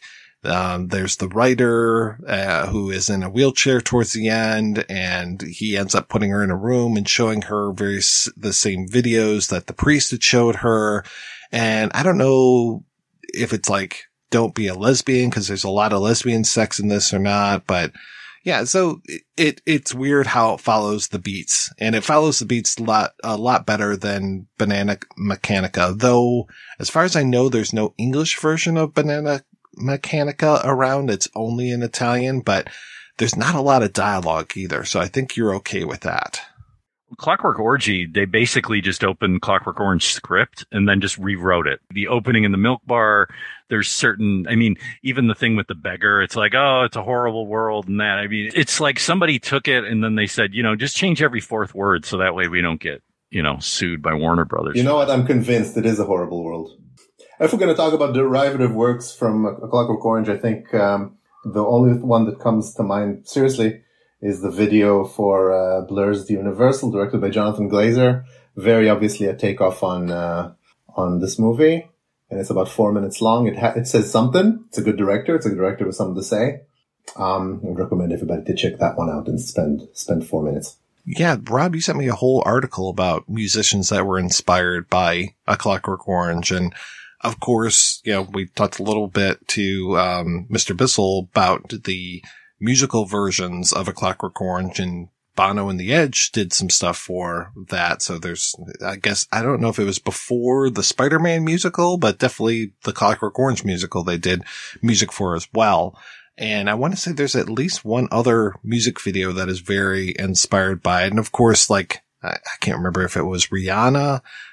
There was a singer who was doing the whole, like, one eye with the false eyelashes. And so, yeah, I mean, that imagery just runs throughout so much of pop culture. The thing that's interesting about Clockwork Orange when it was released in 71 was that was the start of glam. In 1971, if you look up T-Rex on Top of the Pops, that was the first time that someone had gone on TV, a rock musician with eye makeup on, with Mark Bolan. So there is this connection between when Clockwork Orange is released and glam, which eventually morphs into, punk. And to a certain extent, Clockwork Orange has this, like, if you look throughout the history of sort of punk imagery and things like that, a lot of that is borrowed. I think a lot of it is because Alex and the Droogs kind of represent this, no future, late 70s Thatcherite England, attitude. But he was kind of ahead of the curve, I mean, in some ways. So there's a lot of that interconnection. And I think in that one that I sent you from, I think it was NME, it listed and was probably the first reference that someone had made to Clockwork Orange in the movie or the book in music was Bowie. And they talked about how it was in Ziggy Stardust and then also in Black Star towards the end of his career as well. Yeah, and then of course we were talking that so many of the industrial bands of the 80s and early 90s were just sampling like crazy. And I mean, remember even was it Sig Sputnik with their song that was in, to go all the way back to the beginning of this episode, that was in Ferris Bueller's Day Off. They've got Alex going righty right. So many samples of these things. And then just all over the pop culture. I mean, the thing that's interesting to me is that you could make a Clockwork Orgy because enough people will have either seen it, or if they haven't seen it, they at least know the imagery. They at least know the concepts of Clockwork Orange. So much so that I remember Bart Simpson, on The Simpsons dressed in the bowler hat and the eyelashes. I didn't realize how big that image was, but it was mentioned in the Spanish doc, like 2 or 3 of the interviewees remembered Bart Simpson with the eyelash. So I guess it stuck. I can see Bart, even though he was probably your age, Rob, when he saw the movie for the first time. Yeah, because he doesn't age. He's always 9 on the show. But yeah, I can see him kind of being influenced by that. Obviously less violence and no sex. But then you're mentioning punk. And I mean, yeah, I can imagine that this film influenced the punk movement like crazy. And to a certain extent, I mean, I talked about sort of Wendy Carlos and Kraftwerk. I mean, the other thing that kind of runs in the background here is, industrial music and the idea of this sort of depleted industrial society. And obviously Throbbing Gristle, the precursor to Gristle, was around this time when they were doing the art installations. So it's like all of this kind of this mash of what was going on in England between sort of the end of empire, deindustrialization, the rise of Thatcher, like all of that stuff. Like there's a reason why this film is held on in our consciousness for so long. Plus, at the same time, it was banned for, until 2001. You literally couldn't get a legal copy in the UK. So it was all bootlegs. It's so interesting that Kubrick was the person behind the shelving of the movie in the UK. I never realized that until just now. I think most people think that the movie was deemed too obscene and was put down by the authorities, and it's not the case.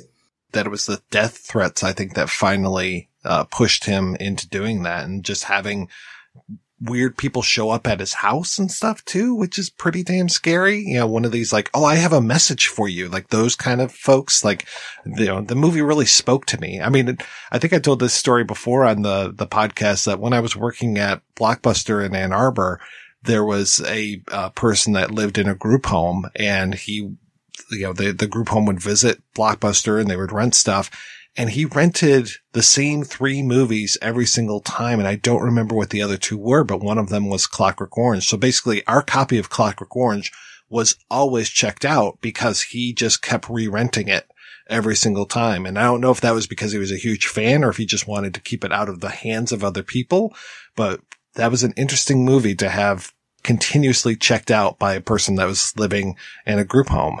You're reminding me of the time when a friend of mine showed me American Psycho, and it was the first and only time I'd ever seen it, and I had to stop it about 45 minutes in or something because the guy was so into it and obviously really identifying with Patrick Bateman and like saying how awesome everything was on screen. And at some point I had to just like, listen, maybe we need to rethink our friendship because yeah, again, not somebody to emulate. The other thing that I was thinking about as you guys were talking about these other films and the influence, he had done this before with Strangelove, with We'll Meet Again.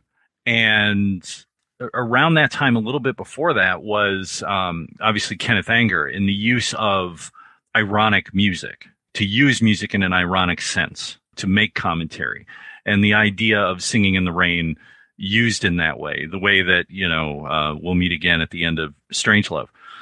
But I really think that use of that song in this film sets up not only 2 different things, but one is that as much as you love the Gene Kelly film, if you're enough of a film nerd, your head goes to Clockwork Orange first, much the way like Stuck in the Middle with You takes you in your head to Reservoir Dogs, if you hear it on the radio, so there's that kind of element. But I mean, Mike, you're probably as versed in Yaniv as well. Can you think of any other filmmakers besides Kubrick in this period? And then, like I say, Anger in the Underground, who was using music in that way to make counterpoint, and especially needle drops, not score, but actual tunes that people would know. I was trying to think about the same thing after when the movie ended, but I didn't really come up with anything. Yeah, I think the one person who still does this today is Scorsese. And even all the way back to, The Big Shave, and of course with Mean Streets, like crazy, using more modernish music to, as that soundtrack. I think he was one of the people that definitely helped push that forward. He was definitely the heir to that. And I, it's funny that you bring up The Big Shave because that was 1967. So I see more of a through line with Anger in that way. But yeah, I can't think of any Hollywood guys that were doing it in that way. And now you can do it and you can get away with it all the time. Like people are like, you're being funny by trend. Yeah. Oh, you're being funny by putting that song in the background. Now they do it with trailers too much when they take a familiar song, but they put Hans Zimmer boom noises under it. And now it's, oh my God, my eyes are open to the potential of this song. And it's like overdone. It's like the cliche, the 2020s cliche of, whatever. Yeah. I like this song so much in the trailer. I'm looking at you, Suicide Squad. I like this song so much in the trailer that I'm going to have to put it into the movie now, even though this was only a trailer moment. But then you get other things like, the use of, the Immigrant Song in Thor Ragnarok, where I'm just like, okay, this might be the best part of the movie. Using this needle drop here is perfect. And It's a great song, and it works super well with these visuals. Like I said, just thinking about it 50 years on, I mean, it's one of a handful of films. I mean, Kubrick was definitely not a new Hollywood member. He didn't really come out of that. But this film sits squarely in that idea and in that philosophy and in that time. And that's the thing that I find so interesting. I mean, if you want to know more about why he kind of picked this, I think we talk a little bit of it on Eyes Wide Shut with Alison Castle, where she talks about, well, you know, he was going to do Napoleon, but Napoleon didn't happen for a confluence of reasons. And later that research was plowed into Barry Lyndon, but he was just like, I got to do something and I got to do it cheap. And this was a rather cheap film and quick film compared to, you know, the previous one that took him, 4 years to develop, and a lot of money. Yeah, it's amazing that this is Stanley Kubrick's low budget film. Yeah, there was a YouTube little documentary talking about it. They go, it would be like if Christopher Nolan followed up The Dark Knight by making Memento. I mean, Memento is still a very powerful film. I kind of like it better than a lot of the bigger budget things, especially fucking Tenet. But, you know, it's like, yeah, small budget, good idea. You know, that's what this film had, was a really good idea, and we'll explore that. All right, we're going to take another break and play a preview for next week's show. I'm not going to let a preacher and some dingling dames ruin our business. When organized crime hits their town, What did you have in mind, Tiger? these ladies hit back and become the North Avenue Irregulars, who meet big-time crime head-on. Who would suspect a bunch of dingling dames? Nobody does it like the North Avenue Irregulars. From Walt Disney Productions, rated G. What these ladies do to organized crime is really criminal. That's right. We're going to lighten the mood a little bit next week as we talk about the North Avenue Irregulars. Until then, I want to thank this week's co-host, Rob and Yaniv. Yaniv, what has been keeping you busy, sir? I'm just toiling away, translating for your friendly neighborhood streaming giant under an NDA. Do we have you to thank for the awful subtitles for the Squid Game? No comment. No, that had nothing to do with it. But that would only be in Hebrew. You read Hebrew now? Oh, no. That's right. true. Yeah, you wouldn't know about the Hebrew subtitles of Squid Game. But if you see something wrong in the subtitles for True Story with Kevin Hart and Wesley Snipes, then I'm the address for those complaints. Oh, okay. All right. I will start working on my hate mail right now. I know what I'll do. I'll do a whole series of YouTube videos. And Rob, what's going on with you, sir? Working on school and some other creative projects. I decided to bother people and kind of get the band back together. So after about 25 years of not doing anything in terms of like Xeroxing stuff, I've decided to start doing that because I'm just getting kind of tired of living life on the internet, and I'd rather just create things out of paper that might be more fun and interesting for me, even if people don't read them. So feel free to get in touch. Xerox machines still exist. That's a thing. That's right. Bring them back. Thank you so much, guys, for being on the show. Thanks to everybody for listening. To inquire about advertising on the Projection Booth, email sales@advertisecast.com. Thanks especially to our Patreon community. If you want to join the community, visit patreon.com/Projection Booth. Every donation we get helps the Projection Booth take over this stinking lawless world.